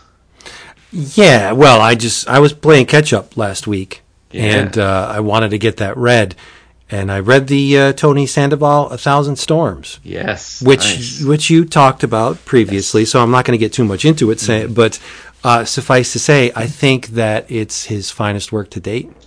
It's really good. Yeah. Yeah, Yeah. I liked it substantially more than Water Snakes. No, I think so. Yeah, I think so. Just sort of like from a narrative perspective. Yeah, and it is linked to Water Snakes. Is it? Okay. Tenuously. There's a sequence where the main character in A Thousand Storms is in this dream realm. I don't know if you can even call that. She has access to another dimension. Yeah, I take it like she's like Ilyana Rasputin. She, it's more of like the underworld. Yeah, Dad may be far more than he seems. Let's just say that. And she goes through this portal, and when she does, there's a young brunette off to the side, and that is one of the girls from Water Snakes. It's not explicit, but it's a nice little. I think a nice little nod that Sandoval inserted in there. He's like, yeah, well, if you keep current on my stuff, if you've read my stuff, this will make sense to you. If not, it just adds to the story. It looks like another young lady wandering through this dream realm, as confused as the main character of A Thousand Storms. But one of the things I like about Sandoval is he'll kill kids. He doesn't give a shit. He will kill off kids. Yeah. Like, I mean, that could be the kiss of death. At least in terms of popularity. Like if you have kids, maybe not with David, but if you have children dying, drowning, Probably deserve it. Yeah, I think it was safe to say that the child that met his demise in A Thousand Storms maybe deserved it because he was a dick. Yeah, nothing wrong with he was that. a bit of a dick. Stepped out on the main character without giving her a say, so he drowned. Serves him right. Yeah. But no, I loved it, and I mean, I think I love the fact that Sandoval mixed up the art styles in it too. There's some passages that are just straight watercolor, and then there's some that are very, pen and ink techniques with his patented. I think it's great. The big bad is wonderful. The design, I totally agree. Yeah, totally agree. I loved it. I think. If I'm not mistaken, Scott Eder has his work. He's his rep, and I always think that like one of these times we're gonna be at a con, and Eder's gonna have a table, and I'm gonna see some Sandoval work, and I'm gonna grab one. Oh man, I mean to own a Tony Sandoval would be nice. Oh, for sure, yeah. Hunter. But that's not what I wanted to talk about. Okay, I just pulled it out of you. I'm glad you did. I've been in a pre-code horror kick lately. To say lately, yeah, but more so than usual. And I Since pulled 1964. I pulled a couple books off the shelf, and both of them were published by PS Art Books. I love what they do, but there's not a whole lot of work going on here. Much like on the Slack the other day, I was tooling around Amazon and I found an omnibus of the Eerie Publications, one of the series from Eerie Publications, and I was wondering, like, how could this legit, legally be done? And there's a lot of public domain comics out there, and that's the PS Art Book stock and trade. They'll scoop all these existing scans of public domain comics, and they publish them in a nice hardcover format, all cleaned up and sparkly, and when possible. And they sell them for $50. It's a good gig if you can get it. But so in that vein, both of the stories I'm going to talk about, I have made available for you to read in their entirety on our website, 11o'clockcomics.com. Go to the episode thread for this here thing, and a gallery will pop up, and you can read each and every page of the stories that I'm talking about. One I'm going to go into detail. One I'm just going to talk about the art. And you'll know why when I do it. But I'm not going to do it concurrently because that's a dick move. The first one I want to talk about, it comes from... Dap goes, like that's uncharacteristic of you. The first one comes from a book called Pre-Code Classics, Strange Terrors, Volume 1. And again, published by PS Art Books, this contains Strange Terrors, issues 1 to 5, published from June 1952 to December 1952. Now, this book has a lot of heavy hitters. It features work by Don Perlin, Ralph Mayo, Bob Fragioni, George Tuska, and others. But the guy that steals the show is, at the time, an up-and-coming artist by the name of Joe Kubert. He has 3 stories in this book, and he absolutely blows all the other artists away. His stories are just magnificent. I'm going to focus on one from Strange Terrors number 3. It's called The Picture of Hell. If you're a fan of pre-code horror, you've probably read this. It's a story of this mousy middle-aged clerk named Henry Cushing. Henry hates, absolutely despises 2 things in his life: his job and his overbearing wife, Belinda. Why? Why does he hate these things? Because they keep him from doing the thing he loves to do the most: painting. He loves to while away his remaining days pushing paint around canvases. He loves to paint. Unfortunately, his Zaftig wife doesn't see any value in it. So one night after work, wouldn't you know it, it's payday. So Henry's got a little bit of money in his pocket, and he trudges home, walking the same path he's walked countless times before, and he notices a shop. He's never seen the shop before, right?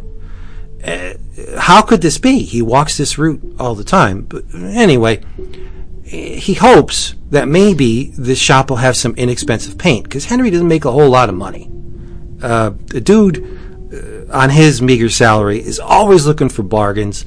So he's browsing in the shop, and he becomes transfixed on a painting. Very special painting. One that features a leering devil in the center, surrounded by faces of souls in anguish, just screaming faces around this shit-eaten grin devil. And Henry wants this painting. He loves it. He's like, whoa, this thing is beautiful. I gotta own it.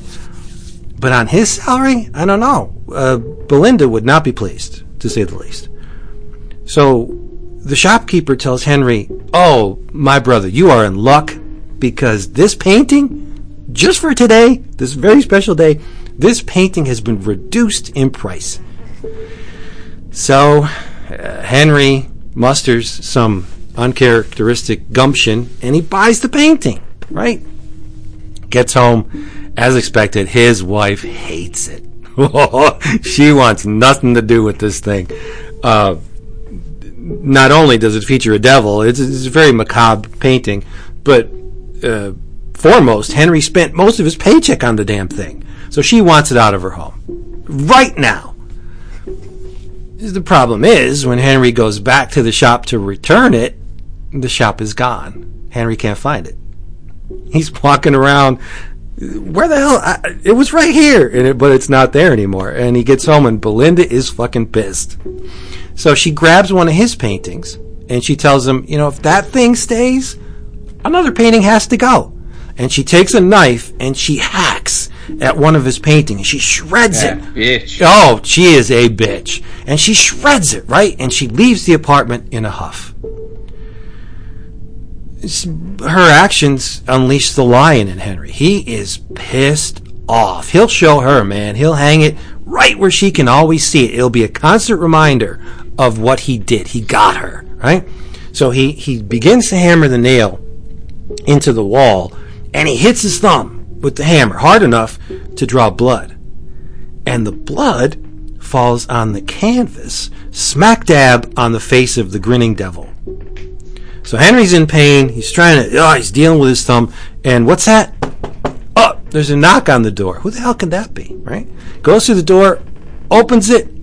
It's the devil from the painting. Belial in all of his splendor. And just like the shopkeeper, he offers Henry a very special deal. Today only. I will grant you 15 years of fame as a painter in exchange for your portrait. Just like the ones surrounding the face in the painting. Belinda comes home, and Henry introduces her to Belial. He's like, well, this is Belial. He just came over. We're having a little talk. And she's like, the fuck is wrong with you? There's nobody here. You're talking to yourself. All she sees is her scrawny husband just having a conversation with himself. So she launches into another verbal assault on Henry, and the guy just can't take it anymore. He agrees to Belial's demand, and just then Belinda screams and drops dead of a heart attack. Clump on the floor, dead. Well, wouldn't you know it, Belinda had a life insurance policy, which allows Henry the opportunity to pursue his dream of painting. He becomes very famous very quickly. But the clock is ticking away, remember, 15 years, right? So towards the end of the 15-year stretch, Henry, should have done this a long time ago, he begins to research all the faces surrounding Belial in the painting. And he finds that all of them were artists. And all of them became famous for 15 years, only to mysteriously disappear under very strange circumstances. So Henry's a nervous wreck. Oh, yeah. Gotta take my mind off this thing. The clock is ticking. It's getting towards the end. I'm just gonna paint, right? And he tries to he squeezes out some paint. He gets the palette knife. And he's trying to spread the paint around on the palette. Ah! He cuts his hand. And he bleeds. And the paint, what do you know, drips on the painting of Belial. And his old buddy shows up again, and he taunts him. He's like, you have 2 days, Henry. 2 days, and I'll be seeing you. All right? So 2 days later, as promised, Belial shows up, and Henry's frantic. He tries to burn the painting, tries to throw it into the fire to Welsh out on the deal, but Henry being Henry, he fails miserably, right? And Belial seems to grow immense, and his claws are outstretched. His huge shadow just consumes the panel, and Henry's like, he's this little mousy guy. Henry screams, and the place burns to the ground like the silver coin.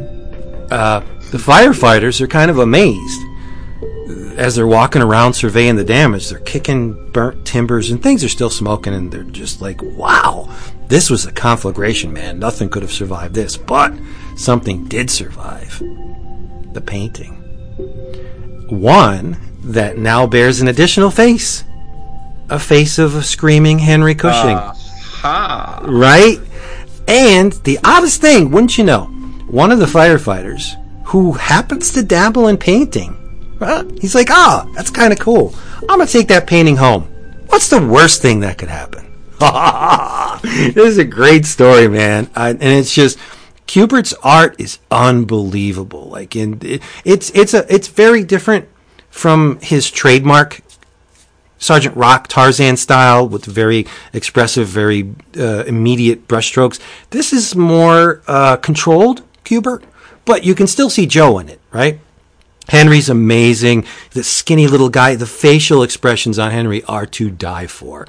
Like when he realizes his soul is done, he screams, and you feel it, man. Kubert, it's another notch on Kubert's bedpost. Like, this is why I'm a freaking legend. And I was since the 50s, man. So respect. I love this story. And it's just amazing. And I hope you feel so too, because go to our website and you can read it yourself. You can read it for free. I'm going to be my version of PS Art Books. If they can do it, I'll do it, right? It's public domain. Anybody can use it. Our buddy Craig Yo does all the time. Damn, Skippy. I think that's really smart. It's a very smart business model to just take existing scans, because the people that love these Golden Age horror books, They love them, and they want to present them in as pristine form as possible. So they scour the globe for good copies, the remaining copies of these things, and they scan them up very nicely. And here comes Craig Yo and PS Art Books, and they're like, well, I could do something with this. And they present them in a really nice, resilient format. I mean, I love hardcovers. If I can go to my bookshelf, pull off a hardcover of pre-code horror book stories, I'm a pig in shit. And it's one of the things I love most about comics is the golden age of horror. Yeah. So I'll come back later and tell you about something else.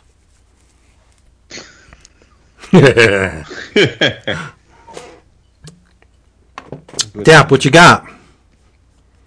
I don't have anything horror. You don't have to. Just tell us what you love.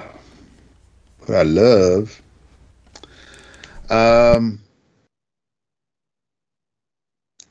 hell. Actually, well, no, I can't because you didn't read it. The only thing that was close to horror was the 5th issue of Vinyl, which is not the last issue of the miniseries. It's the penultimate issue. There's one more issue to go, and it's going to be a fucking banger. The 5th issue kind of made me feel good, which is weird to say, considering the subject matter of this book. But again, I don't want to get too deep into it. The second, I read 2 second issues.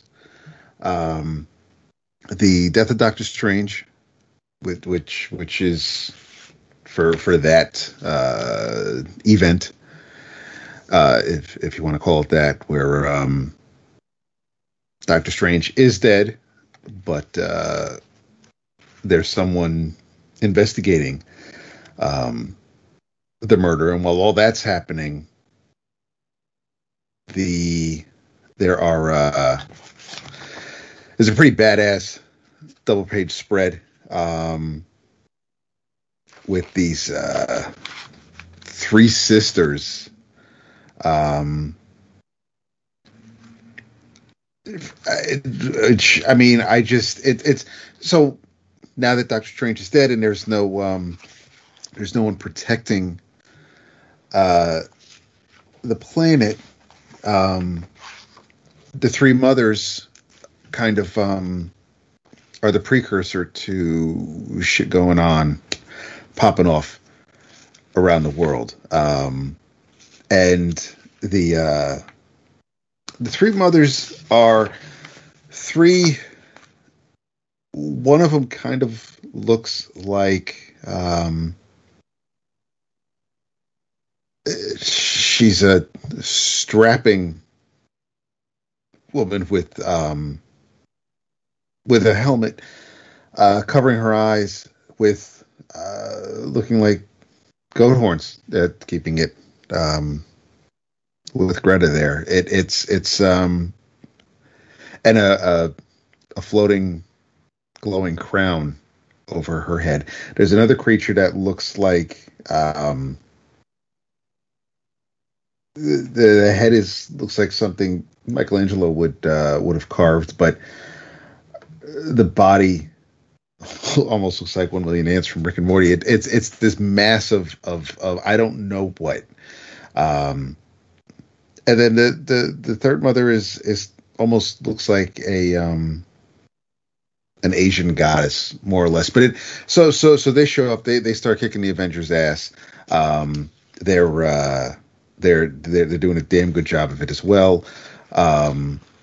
And when while they're trying, while the bulk of the issue is this fight happening, and when they decide to cease the fight, they say they're going to return for Clea, and at the same time return for you all, and it's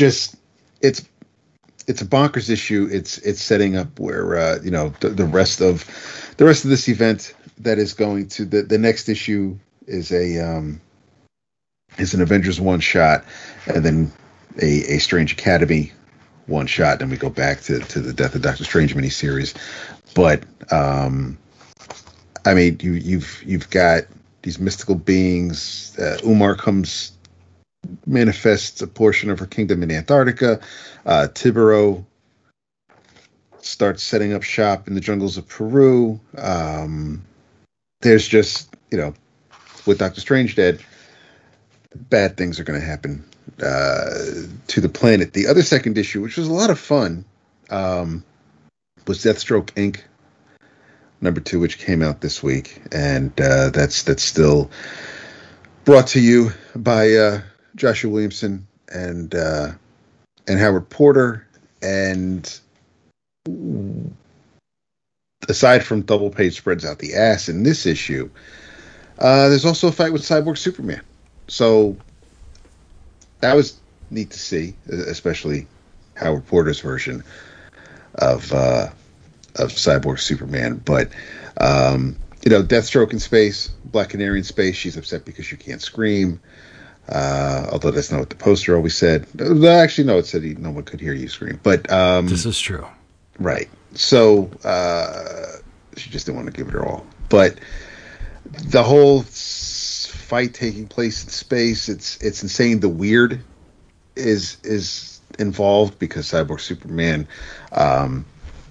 pulls the weird into his situation and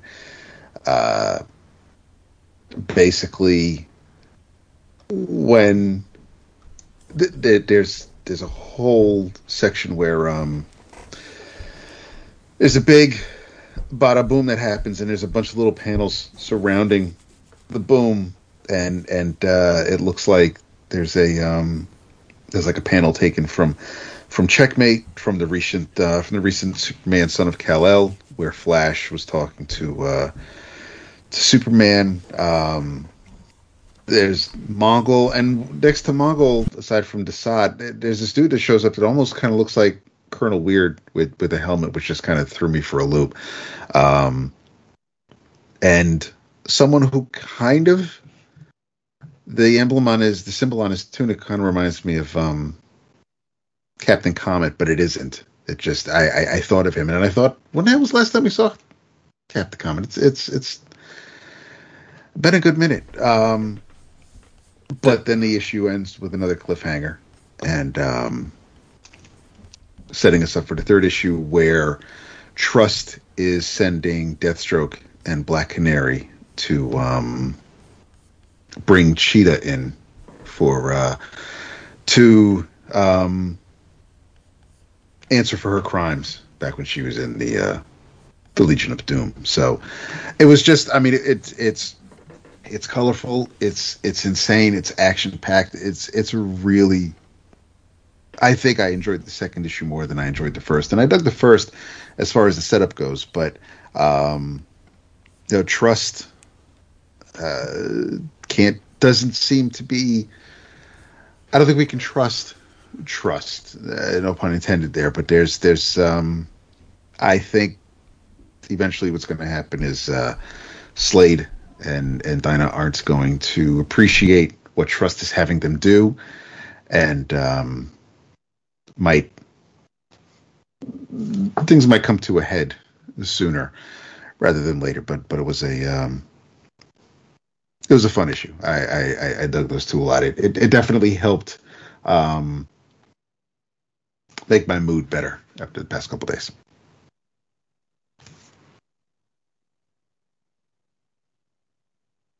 Good thing, right?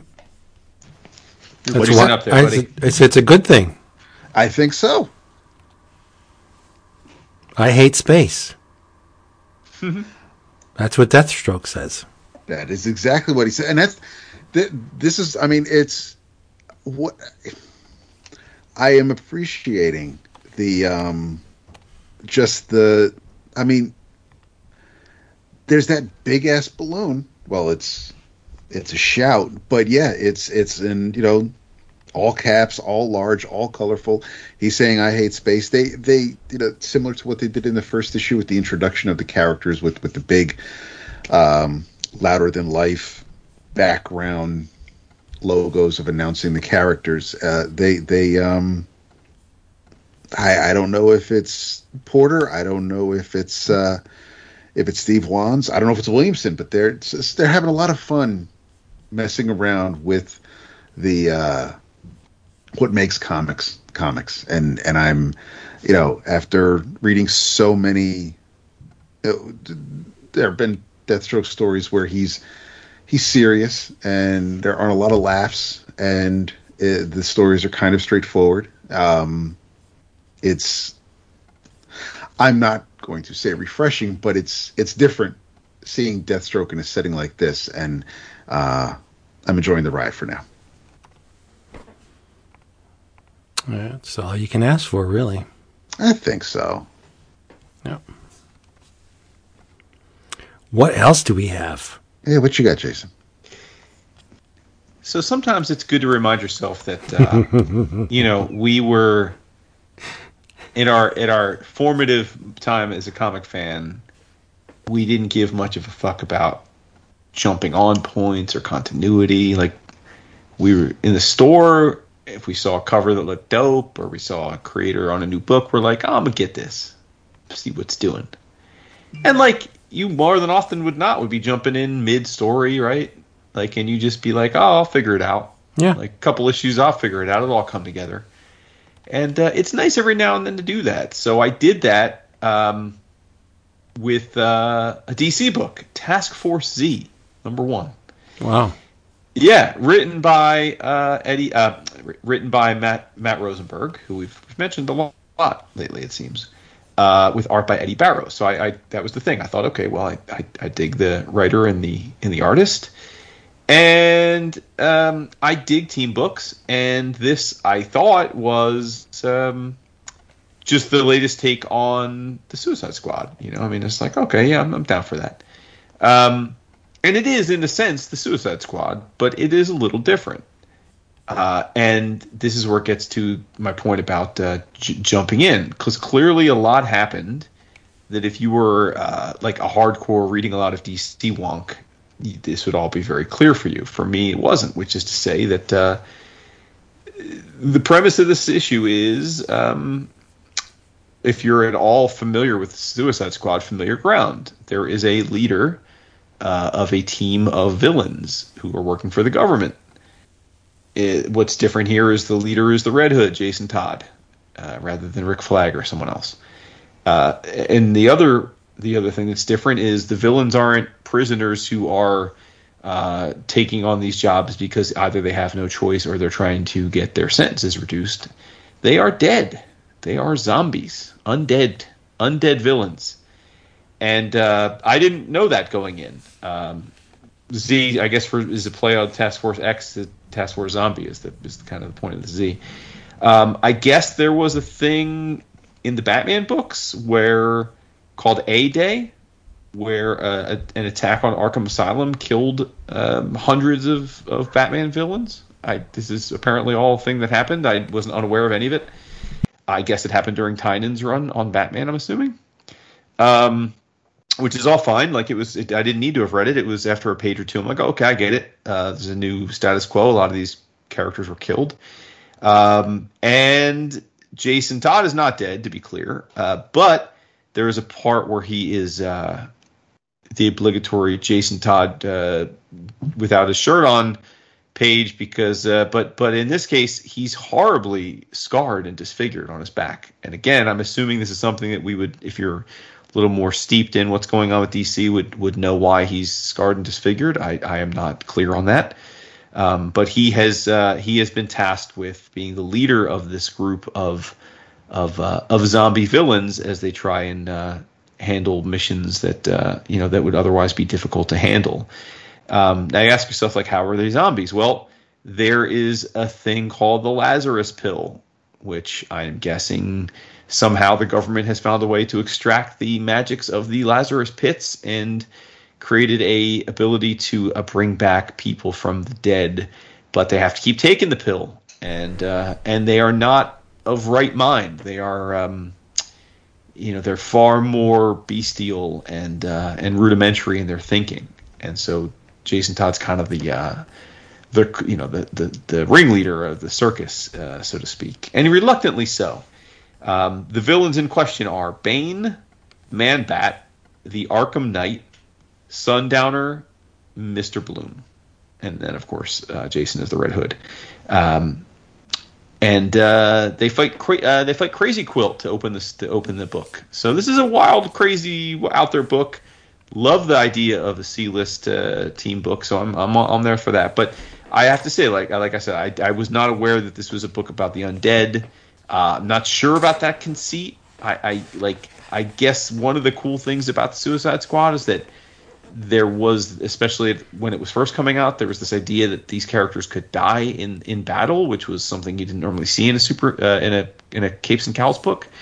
I don't really know that there's as much of a stake here if they're already dead and they're just like, they just die or get destroyed. So not quite sure what to make of that. Like, it feels like the stakes are lower.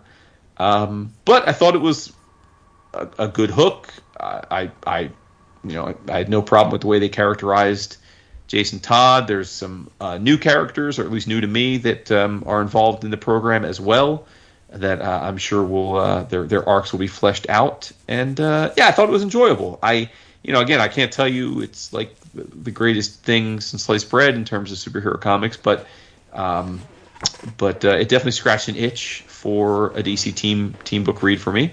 And I'll probably give it a few more issues and see how it goes, and then I'll pick a direction. But I certainly like the first issue enough to give the next one or two a try. Yeah, it looks really good. Whitey Bowers is no joke. He's a steady hand. Yeah.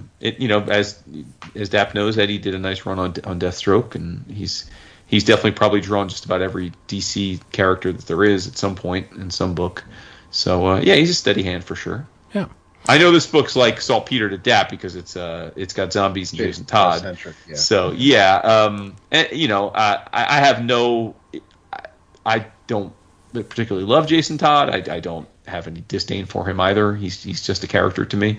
I have no problem when he's in a book, but it's not like I seek him out either. So it's fine. Yeah, I mean Eddie was great on the hell was the recent book, Vince, the World War II heroes, the Human Bomb, and what the hell was that book? Oh, it wasn't Earth 2, but it was that's not recent, was it? No, it's not recent, but it was. I mean, Department something or no, it was it. But he had a fantastic run on Detective during the Rebirth era, and the and I've got a couple pages from his Superman run. I like, and he's a legit nice dude too. But I mean, he doesn't. I really, really like his work. It's tempting. I might see what the first issue is about. Maybe it's pretty. I just wish I know it's pretty. Yeah. That DC would find some kind of a status quo for Man-Bat and stick with it. Yeah, they just really don't seem to know what to do with this character. Like, he's a villain. He's a horrible, innocent, plagued by the Man-Bat. Settle on something and run with it for at least like 5 to 10 years. He just flops around all over the place. Like, I don't know. And I love the character, and that's because of Michael Golden. But it just seems like they're just scratching their heads what to do with Man-Bat. Mm-hmm. I don't know. Freedom fighters. Oh, yeah. Right. Exactly. Okay. As promised, this is the second PSR book. This is called Pre-Code Classics Worlds of Fear, Volume 1. It contains Worlds Beyond number 1, and then they decided to rename it Worlds of Fear, and it contains Worlds of Fear 2 to 5, or 2 to 4. No, 2 to 5. And you got November 1951 to June 1953. And the cover was also drawn by the artist of the story I want to highlight. It's called The Return of the Dead Lover. And the writer's unknown, of course. But the art was done by Shelley Moldoff. And that's a name that we don't throw around too often. And shame on us, because Shelley was great, man. He was an amazing talent. Specifically for horror, I think he had a really good grasp on how to affect the reader with the genre. And briefly, The Dead Lover Returns is about a man named Ted Femer. That's his name. I didn't make it up. His name's Ted Femer. And he sees a woman on a ferry, and he instantly falls in love with her. Oh my God, she's the most beautiful thing I've ever seen in my life. I need to get to this woman. But he's too slow. He misses the ferry. So he gets a little boat, and he ends up dying. He dies. And he goes to the afterlife, and he pleads with the Council of the Dead. Apparently there is a council of hooded skeletons who preside over the dead. And sometimes, in this instance, they grant them wishes. So Ted's like, oh, I got to find this girl. Please, just grant me this wish. Send me back. I'll do anything. I can't let this go. You got to send me back. And he manages to warm the hearts of the Council of the Dead. I don't know how, but he does. And so they send him back. But here's the catch. The woman that he's trying to find can see him as he was before he died. Everybody else sees him as a rotted, shambling, disgusting corpse. Pieces falling off. He's got one eye, empty sockets. His hair's falling out, rib cage exposed. He's in tatters. He's disgusting, right? So he goes around trying to find this woman. And unfortunately for some ladies in this short, they aren't the ones. So they see him as this teeth falling out, disgusting zombie, and they scream. And he's going around, and there's a neat little trick that they employ in this strip where they use the cyan plate. Like, they overlay the zombie version of Ted over his pre-death version. And the pre-death version is full color, but the zombie version is just in cyan. So it's a neat little trick using the cyan plate that they pulled it off. Really neat. So you could see two versions of Ted at most times in this strip. So he's going around and he sees the girl. Oh, and she's with a guy, though. He's like, what? And the guy, he's about to propose to her, and he says, please, I love you. I wish you would marry me. And Ted's outside the window of the house. A zombie, falling apart, skin hanging off, looking in the window, and he's like, this is screwed up. I got to get in there. And they're in an embrace. It's the best panel in the strip. It's amazing. You can see it if you go to our website. Ted's outside. The girl and the guy they're in an embrace, and he's clutching, Ted is outside, clutching his face, and his eyeball is cradled between his two fingers, like the eye is falling out of the eye socket, and it's cradled in the V of two fingers. It's amazing. It's an amazing panel. Totally disturbing. Once you see it, it'll brand your brain, right? So Ted goes, what am I going to do? He tries to talk to the woman's man, and he follows him, ends up hooking himself onto the guy's car, and he's crawling on the top of the car, and he peeks over into the windshield, and the guy gets like freaking scared out of his mind, ends up going off the road and banging himself up pretty bad, and he lands in the hospital. Meanwhile, that gives Ted all the opportunity to go back to the woman. Long story short, she sees him as the guy that she saw on the dock and fell in love with, and she doesn't see him as a zombie. And they have this little romance, and it's all great. But the Council of the Dead told him something before they let him go back to the earth, and it was that if she falls in love with you, the only way she's going to get back into the realm to be with you is if she's like you. So she's going to change a little bit. Just be aware. It's not going to be good. He said, oh, yeah, okay. So as the woman falls back in love with him, she begins to decay. Lovely. Oh, yeah, it's great. She's got bags under her eyes, and her skin's starting to sag, and she's dying, because that's the only way she could follow him into the realm of the dead is if she's dead. And Ted's like, wait a minute, I love this girl. I can't do this to her. This is not right. And he renounces everything and tells her, look, I was playing you for a fool. I'm not the guy you thought I was. I'm just trying to get in your pants, and I'm a jerk. Go. Your boyfriend's in the hospital. Go to him. And she's like, you're a scumbag. I could never fall in love with you. And the spell's broken. And she starts to go back to her regular youthful vigor. And then she sees him as the zombie he is, and she loses it, man. And there's a big horizontal panel of her screaming and him like reaching in, and he's got like his eyes are totally gone at this point. His nose is dissolved, his teeth are all. It's disgusting. But kudos to Shelley Moldoff, man. This artwork is amazing. The woman is gorgeous. Like he could, I've read a ton of good girl art lists, like the guys that draw the best women, and the typical names are on there, Dave Stevens and all that. Shelley Moldoff could be somewhere on that list. Not near the top, I'll grant you, but he should be on that list. His women are gorgeous, but it even makes the story even more disturbing once she starts to fall apart. And I just had a ball with this. Return of the Dead Lover.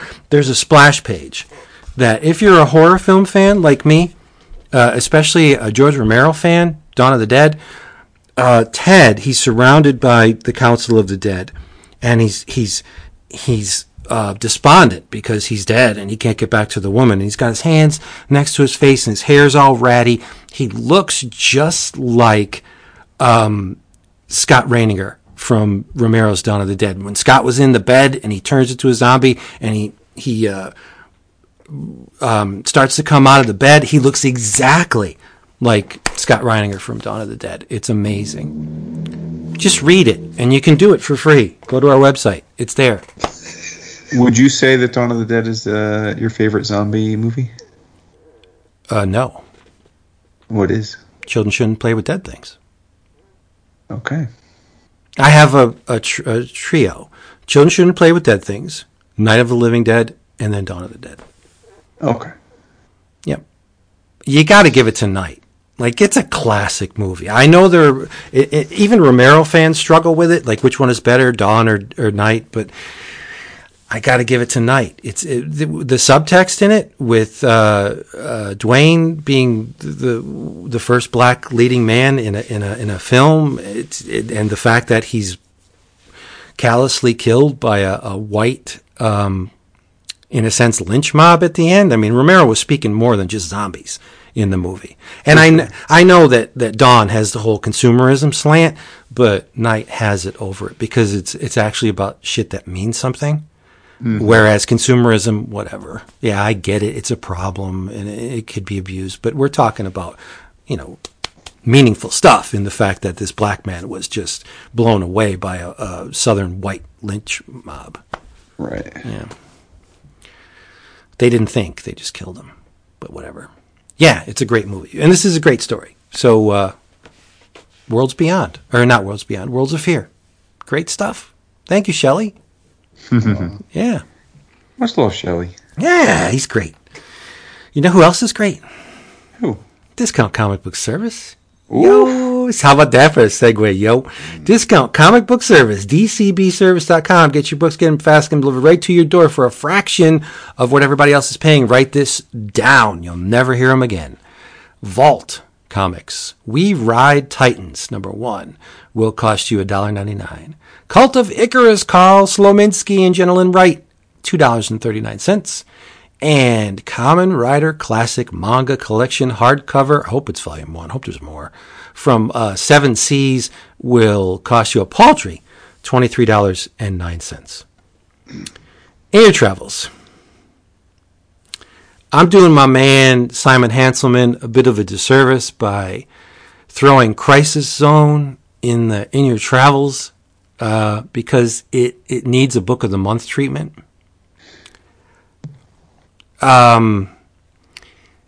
There's one other. It doesn't qualify for OGN, which is great for the 11 o'clock Oscars, because if it was an OGN, it would have been my OGN of the year.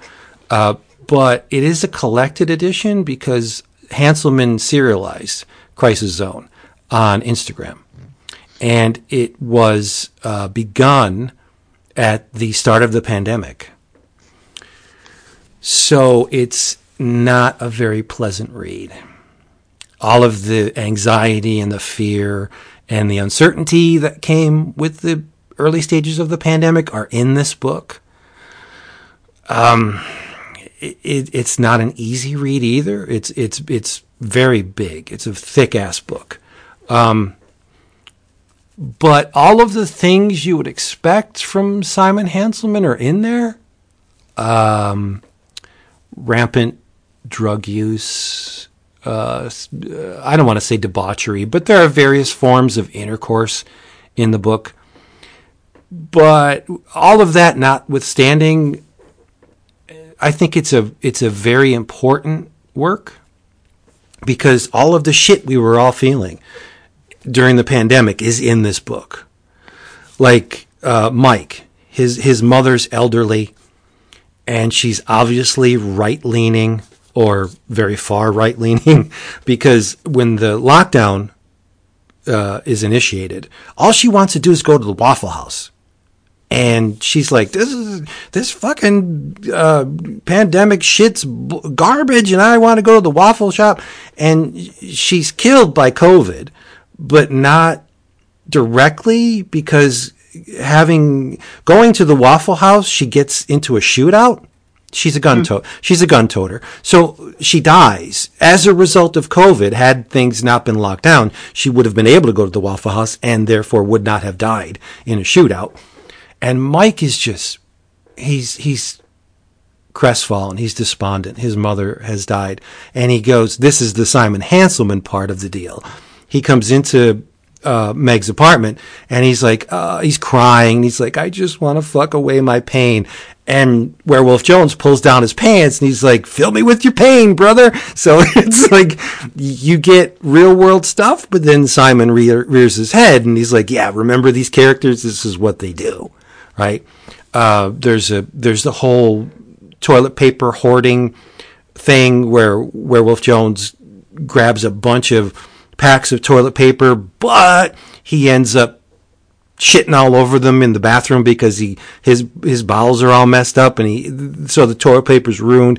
But so it's the pandemic filtered through the lens of Simon Hanselman, and I thought it was amazing. There are some very legit heartbreaking moments in the book, and I don't want to go into them because, like I said, it's a work of such extreme merit. I think that if we do use it as a book of the month, we need to go all in, because Simon gets somewhat criticized because of his prurient interests, right, so to speak.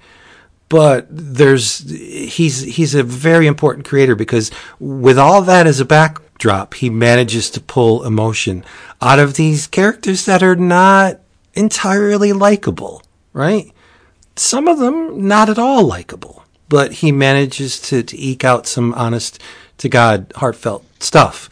And I just think it's a monumental piece of work. So if you have some time on your hands, I would implore you to read Simon Hanselman's Crisis Zone. It is amazing. Amazing. I don't know if it would float with you two guys, but that remains to be seen.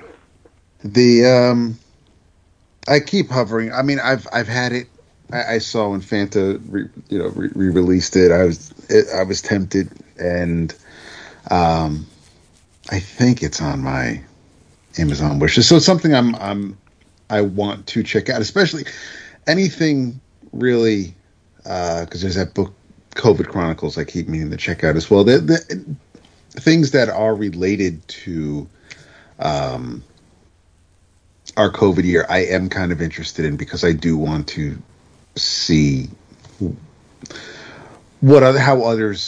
how it affected other people, how they represent the year plus, how they're dealing with it, but whether it's based on real life or just whatever fantastical ideas they may have had from it, because it was something that hopefully we won't have to deal with again once we're past it. Well, that's the whole thing. It's a COVID keepsake, but it's not a by the numbers assessment of what went on. Like, all of the things we experienced in the real world are in there, but they're wrapped in that greasy, grimy Hanselman kind of. Sure. Yeah.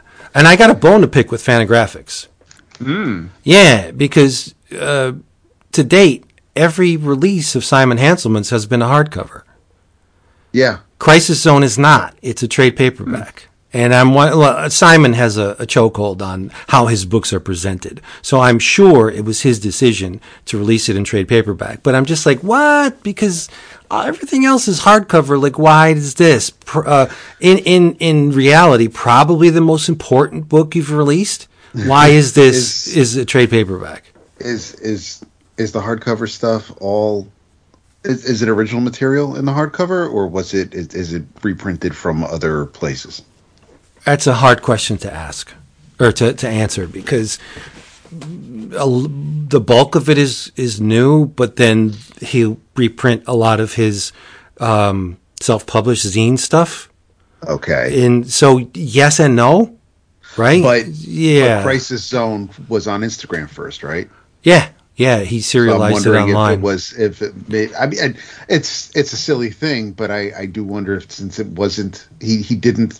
Nah, I don't create think it to be. I mean, I'm sure he decided he was always designed to print it, but I. Nah, he's the master. Look, but wait a minute.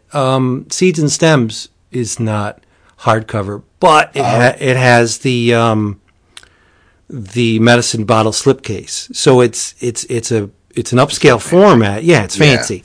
So I'm like I said, he's got a lockdown on how his work is presented. So this probably was his decision, but I wish this book was in hardcover. Yeah. Whatever.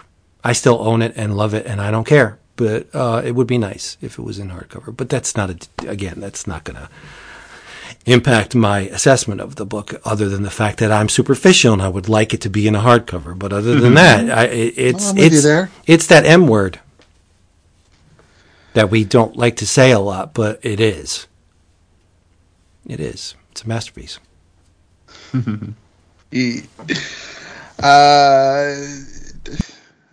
This is weird. I'm gonna talk on this just so that I can get it off my list. It's been something that, when I saw this in previews ages ago, I was curious. It turns out all three books were finally, the third book came out and concluded this story. This was published by Cinebook, or Ninth Cinebook, the Ninth Art publisher. It's called HSE, Human Stock Exchange. It's written by Xavier Dorison. Thomas Allart is your artist, and your colorists are Thomas colors the third book, but French names I'm going to completely butcher. Jean-Jacques Jagnod and Céline Bessigneau also color the first book, but like I said, the second two books are just colored by Thomas. Basically, the Human Stock Exchange, TLDR is be careful what you wish for, but the premise is that the Human Stock Exchange is basically it's men and women, successful men and women, who have agreed to have themselves listed on the stock exchange. And basically, the more successful you are, the more people invest in you, and everybody wins. Simon Sachs is the person who he's basically the figurehead. He's the chief rater for the HSE.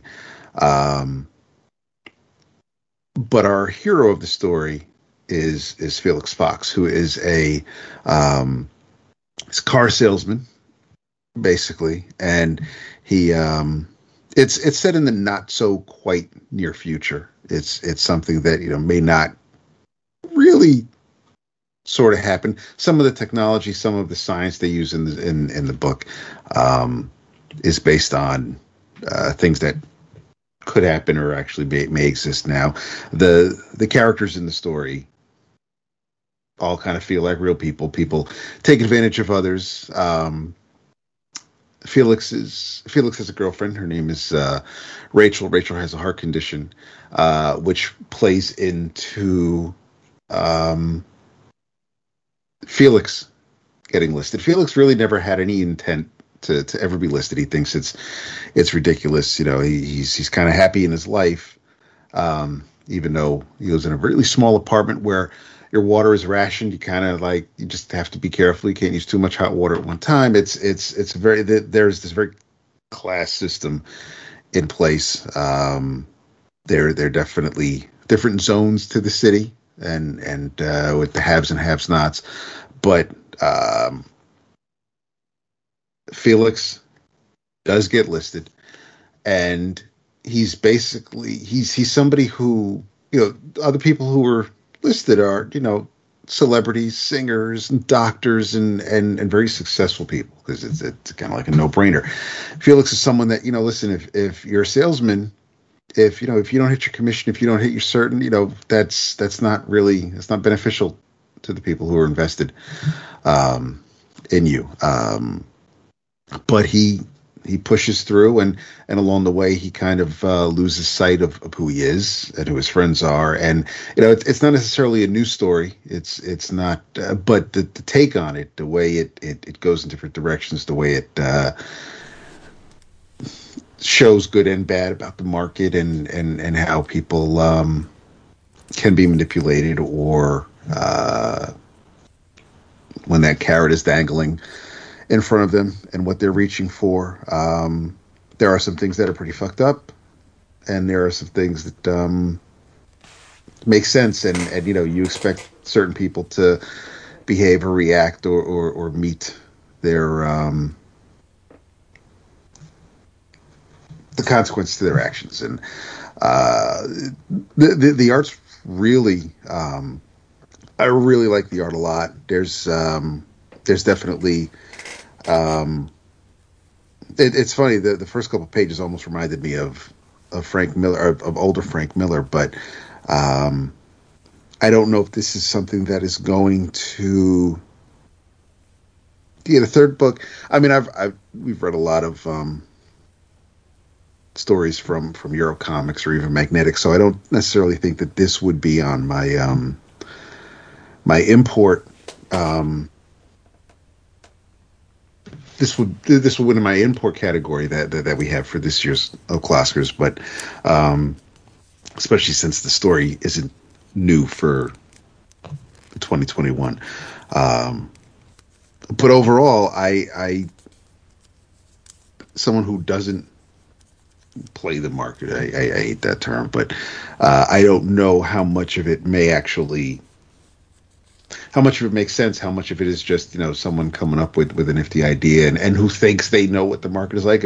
If Jason were to read this, I'd be curious to get your thoughts on, just because to see where it plays and how it differs from the real world stock exchange. But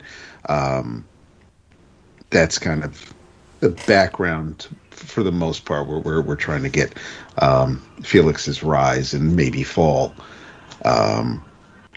over to 3 books. It ends the way you kind of expect it to end, but overall it was a hell of a journey. The destination you might guess, but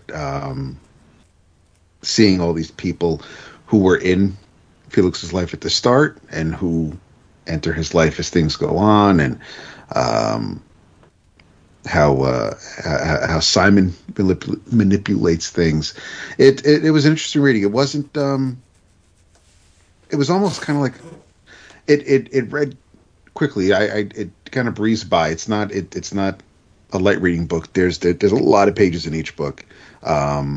It's about all three books total is probably 150 some odd pages. So it's not small, and it can be a bit wordy at times. But I like the art. I dug the concept. If you happen to find yourself with these three available, then by all means, in your travels, give it a shot. So HSE, Human Stock Exchange. And it's like just like I really want to do on my downtime is read about the stock. Exactly. Yeah, just like when I come home, I want to work on computers. Exactly. You got it. Well, I saved this from In Your Travels because I don't want to give too many details away because I want people to enjoy it for themselves. But I did want to shout it out. So In Your Travels, Inferno #2 came out today.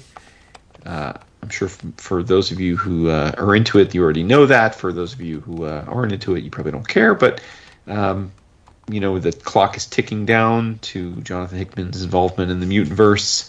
It is very much bittersweet.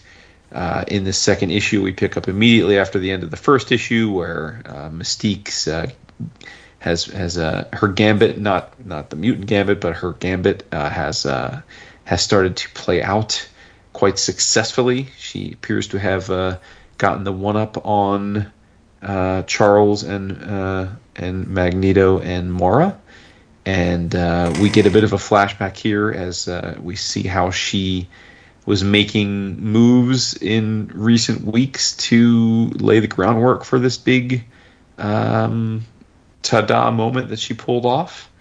And we also get a sense of the stakes and why Charles and Mora and Magneto have been trying to keep Destiny gone from the outset. And,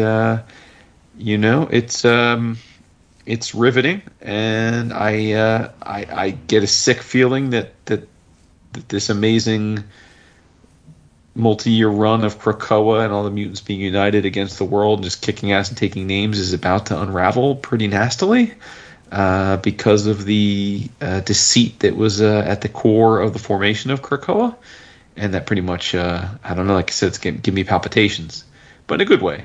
And I will also be remiss not to say that Stefano Caselli has leveled up big time, and he looks amazing in this. I have to say I didn't know he had it in him, honestly. I mean, it's not that I dislike Stefano's work, but I didn't know that he could hold his own at the level of a Pepe Larraz in an event type of book, and I think he is doing a great job. It's the best I've ever seen of him.